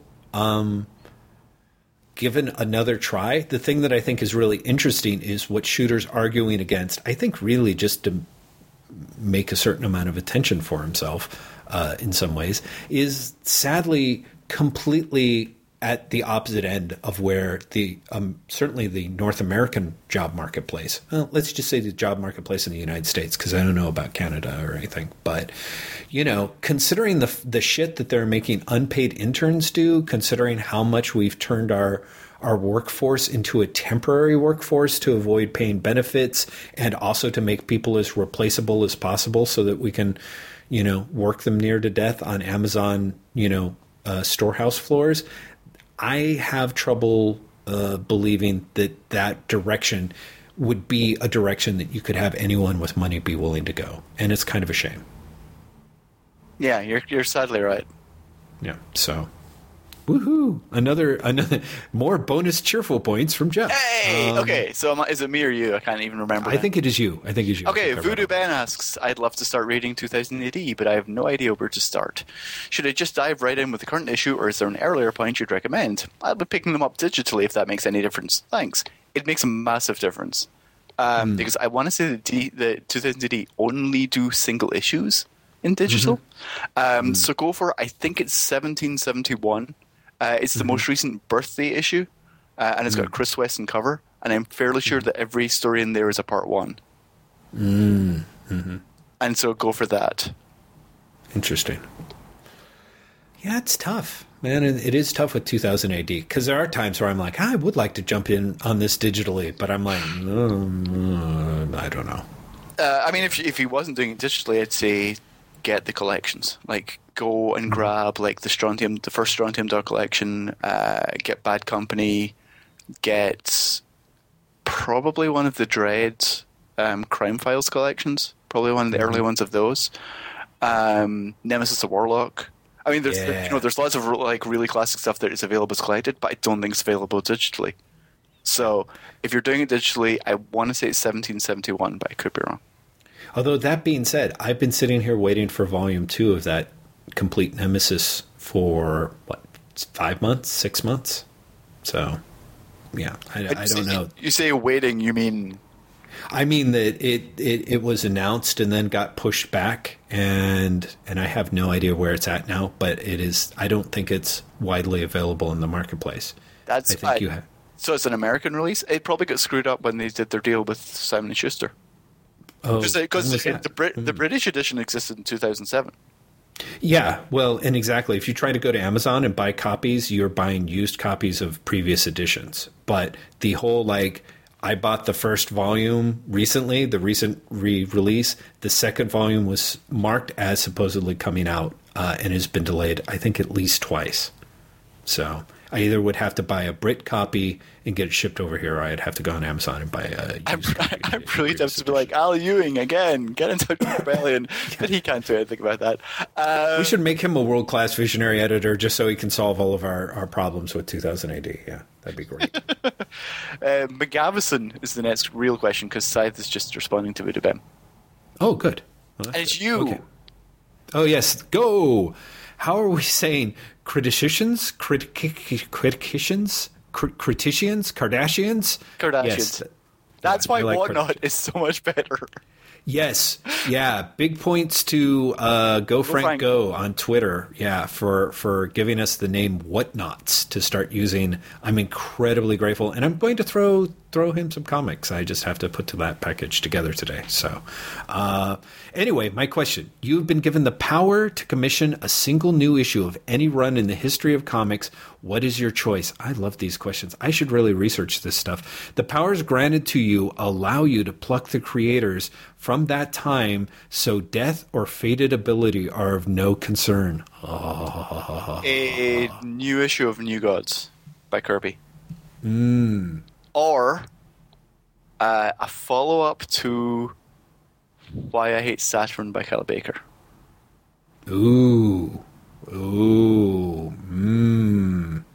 What I would like to do is I would, using my Space Phantom-ish powers, I would pluck Alan Moore out of the time stream right before he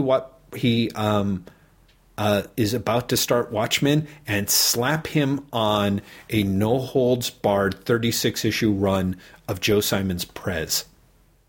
That's not the question, Jeff. Single new issue of any run in the history of comics. Oh, single new issue. It's a 36 issue. No. Okay, right. It's got to be an existing run. An existing run. A single new issue of any run in history of comics. Right. So, I mean, I could have plucked him for one issue of Prez, but I don't think he'd really nail it in one issue. That Neil Gaiman, Mike Allred issue of Prez is okay, though, I have to say.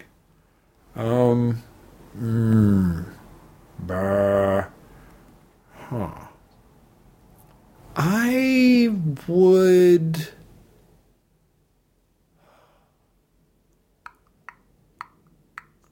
Gosh.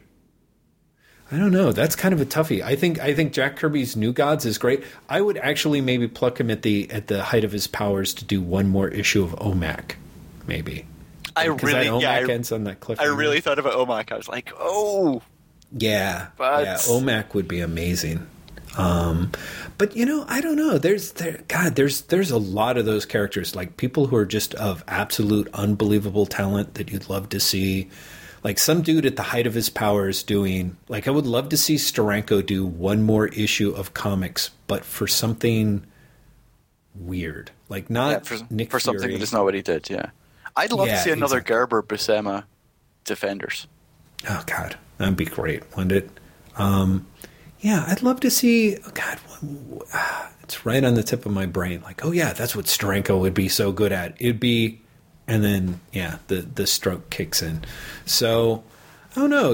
There's a lot. You know what I'd love to see? I would love to see bring back Bill Finger to have him do an issue of Batman, that might be some hopefully long lost, because he was actually really good at writing formulaic Batman stories. I always loved his little, Batman stories where he had his little index file of fun crime facts, but he never really, for a guy who spent so much time creating the Batman mythology, I'm not sure he ever got a chance to tell a Batman story.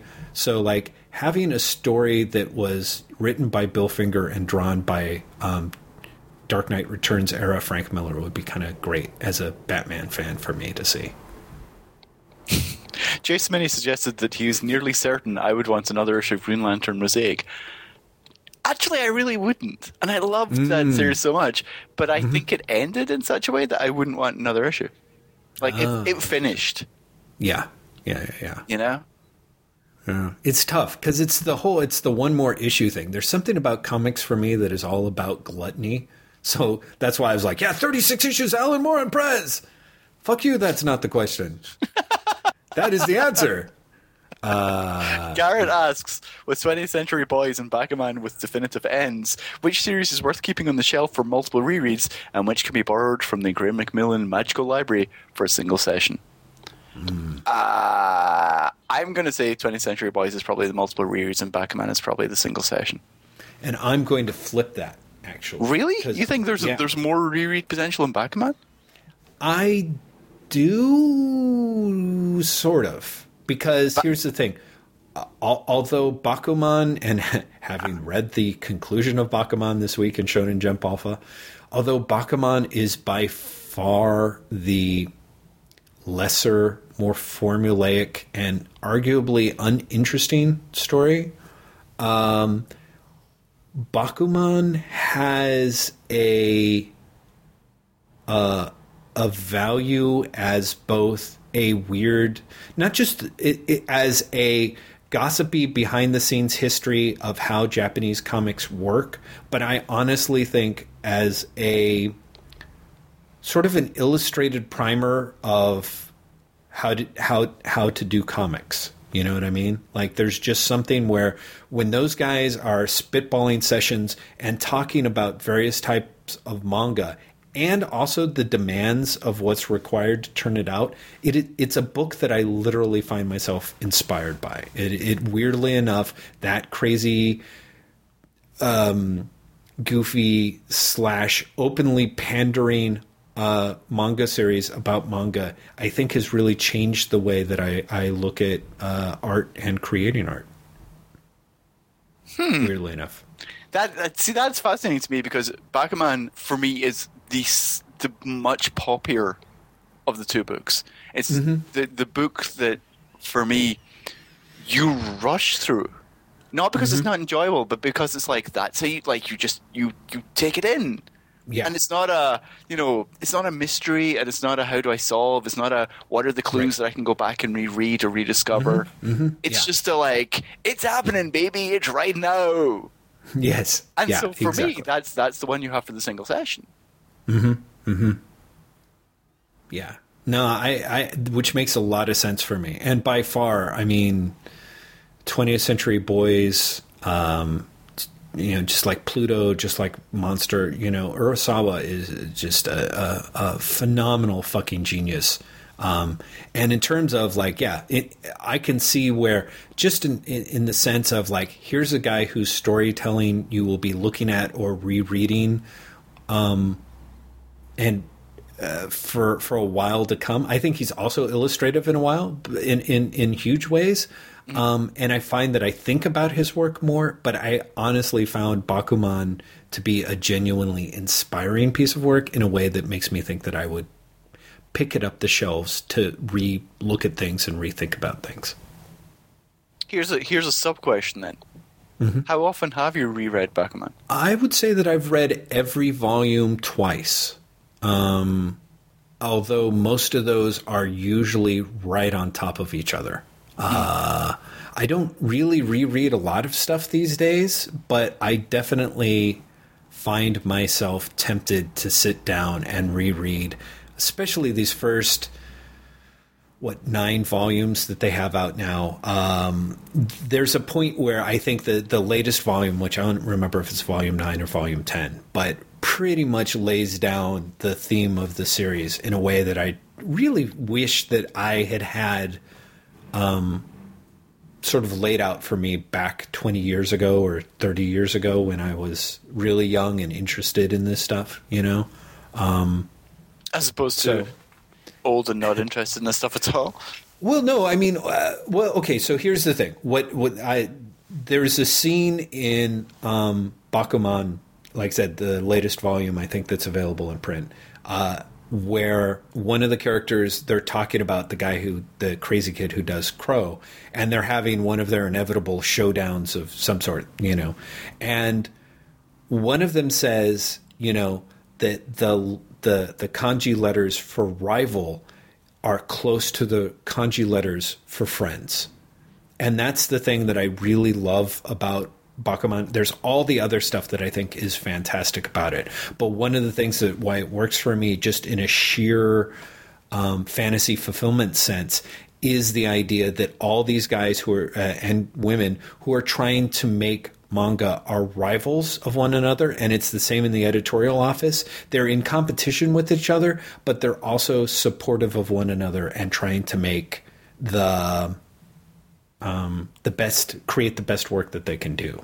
And I think 15, 20, 30 years ago, that lesson would have really helped me because I was stuck in such a paradox of kind of like, how do I compete, but I don't want to compete because I don't want to be an asshole, And a lot of things that go on in Bakuman is very much about how can you compete.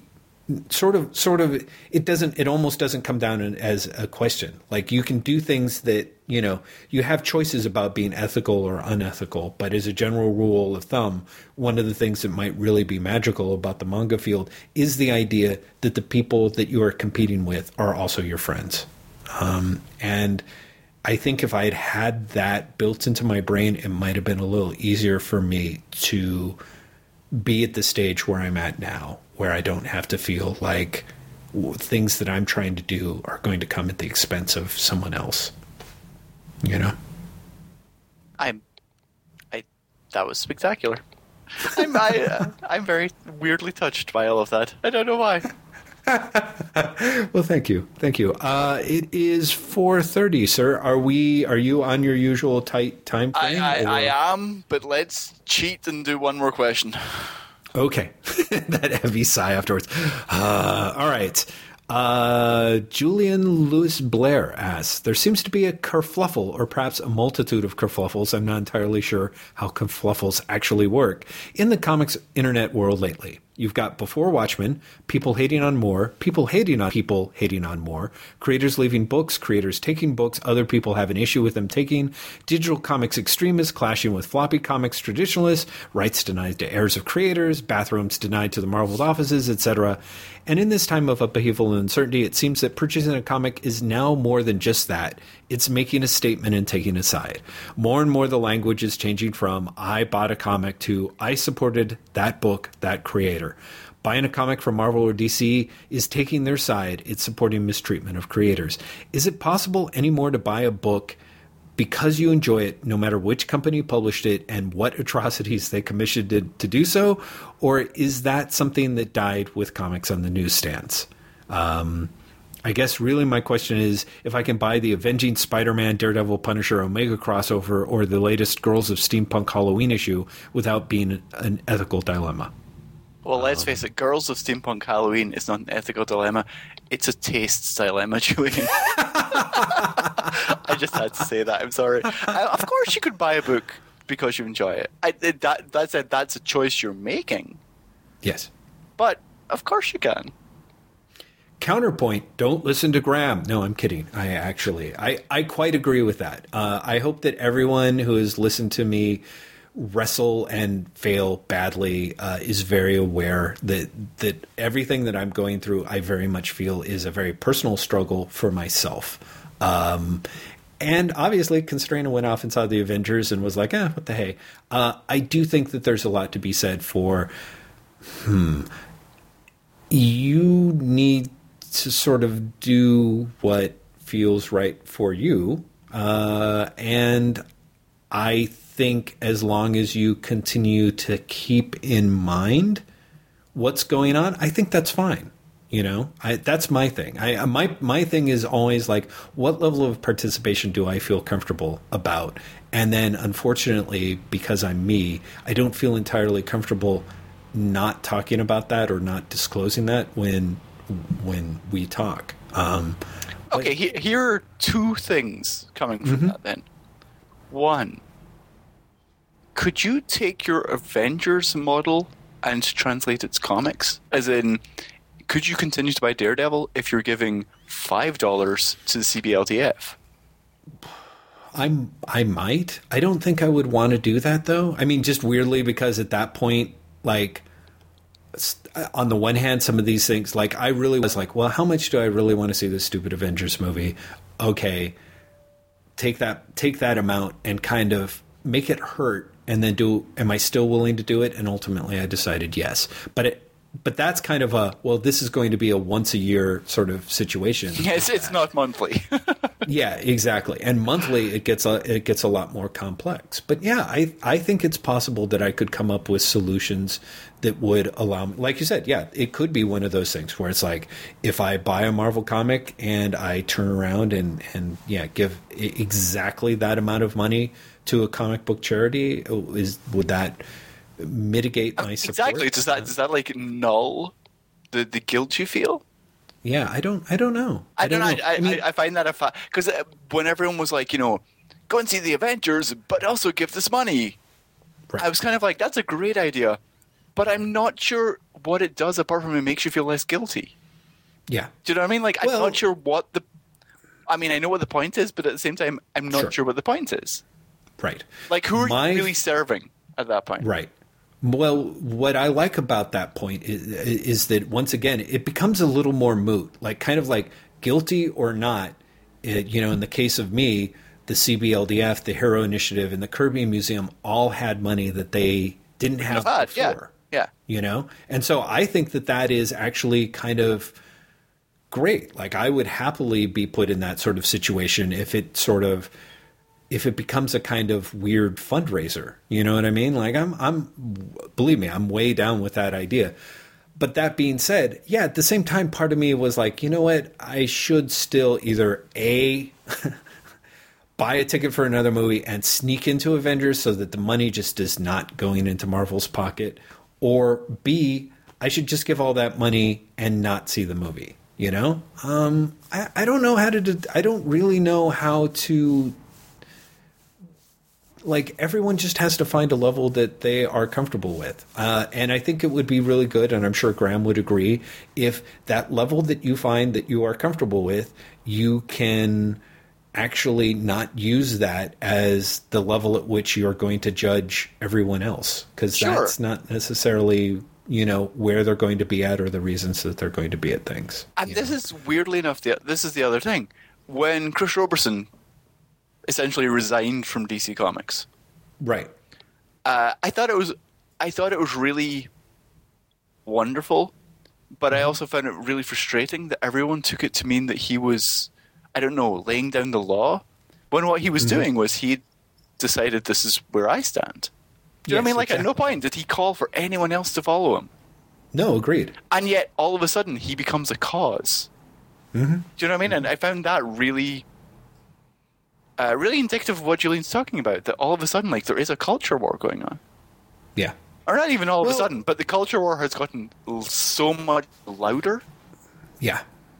It's gotten really high and it's got really heated. And I think part of that is usually that's a sign, I think, that people feel powerless, you know, that you, and so I think there are ways to do things that allow you to exercise or create your own power to keep you from just feeling that way. And that could take the form of, you know, whether that takes the form of a personal boycott, whether that takes the form of some sort of comics activism, such as, if I'm, you know, for every $10 that I spend on comics, $10 that I spend on comics of any kind, that means that I'm, you know, putting aside $1 to send to the Heroes Initiative or something like that. And then at the end of the year, I'll have blankety blank to give them, you know, or it's just a, I feel that a lot of people honestly would feel better about the case of comics if they felt that they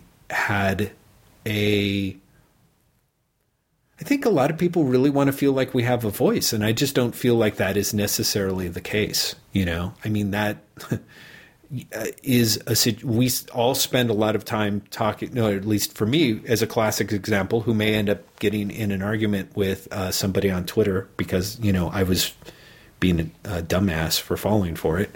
I think that there's just a strong need to try and feel as part of a community. And the very basic nature of it tends to be feeling heard. And I feel like everyone's becoming more heated because people are tired of, you know, either tired of feeling like they're not being heard, or alternately they're tired of feeling like the conversational air is being sucked out of by people who only want to talk about Before Watchmen and how Before Watchmen sucks.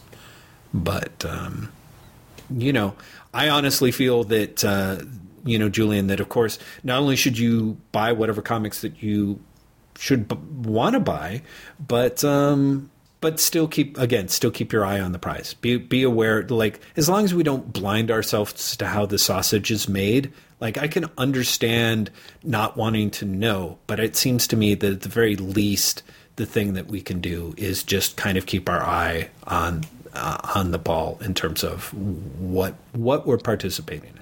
The thing that's really annoying to me is the apologists.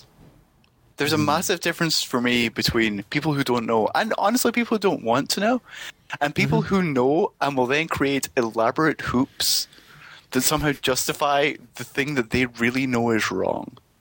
Right. Do you know what I mean? Right.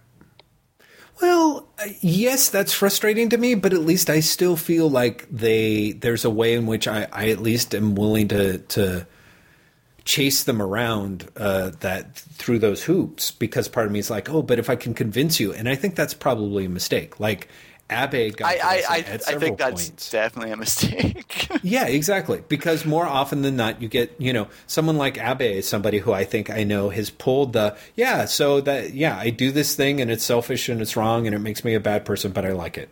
And I think he's used that in his defense of piracy or something like that. And I'm pretty impressed. There's really not anything that I can say at that stage, you know?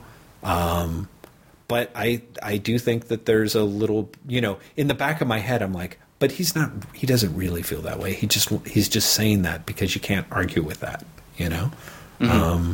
At least with the apologists, I feel, like, again, it's this mistake of like, oh, but then I'll just convince them why that's wrong. But no, I think the majority of the time, that is the biggest mistake for me. Yes, because I do it as well, and there's always this idea of I will convince them because I'm right. Right. And they just don't know this one fact. And that's not the case. They know that fact. Of course they do. Different take on it. Yeah. And also, they have a different take, or they need to have a different take on it. Yeah, no, exactly. Yeah. And so you'll get to the point where, you're getting into truly indefensible things where, for me, it would be much more, I don't know, honorable to say, that's terrible. Yeah. But I'm still buying the product. Than, yes. Okay, so they completely ripped them off. But if you think about it, he wasn't really ripping them off. Right. Because the J. Michael Straczynski, everyone gets screwed excuse. Exactly. Yeah. Mm-hmm. It's like, that's appalling. Yeah, it is appalling. And it just seems worse than when Brian Azzarello is like, I was paid lots of money. I'm giving people what they want. Or seeing Darwin Cook being like, I struggled with it, and then I decided I want to do the story. Like, that's so much better than saying, there's actually no conflict here at all, you guys. Hey, everybody. Don't worry. It's totally okay. Trust me. Yeah. I wrote Babylon 5. Yeah. I like that you added that then, just in case we didn't know who you were talking about. Yeah. Let's be clear here. No, because I think didn't he make some sort of weird Babylon 5-ish point? He has multiple times, and then Rich Johnson has this spectacular quote the other day. Yeah, I fucking love that. Which listeners, if you check out Bleeding Cool, and I don't know, maybe search on Babylon 5 or whatever, he's got a killer smoking gun quote where flashback to several years earlier, where J. Michael Straczynski is actually saying, is doing exactly what he currently says that he would never do, which is complaining about other people doing Babylon 5 without him and without his permission and using his ideas. Fucking awesome. Like, that was great. And on that bombshell, ladies and gentlemen. Yes, indeed. Ladies and gentlemen, everyone, and whatnots. And for the people who didn't see the Twitter thing, that's whatnot as an astronaut, so N-A-U-T, which makes it a spectacular pun/word. Yeah. Whatnots are fantastic. WHATNAUTS. Thank you, Go Franco. Your prize is in the mail. I am very pleased with it. I am also very pleased for Al Kennedy for suggesting that we did indeed need a name, because Al Kennedy at House to Astonish, that lovely podcast that everyone should be listening to, I almost said that other lovely comics podcast, refers to people as housemates. And I'm like, that's like fucking spectacular. It is. It's genius. But then House to Astonish in general, I don't know, I love that name. I just love the name House to Astonish. Yeah. Exactly. Okay, well, so there we go. Tune in next time, and hopefully we will get... so we're like halfway through the questions in the comments. Yeah. Huzzah! And then we have a few under. Questions. So, yeah. We can do this by the end of the month. Godspeed, Jeff Lester. And Godspeed, Brian McMillan. Bye! Yay! He totally did it! Woo! Okay, that's just what I wanted.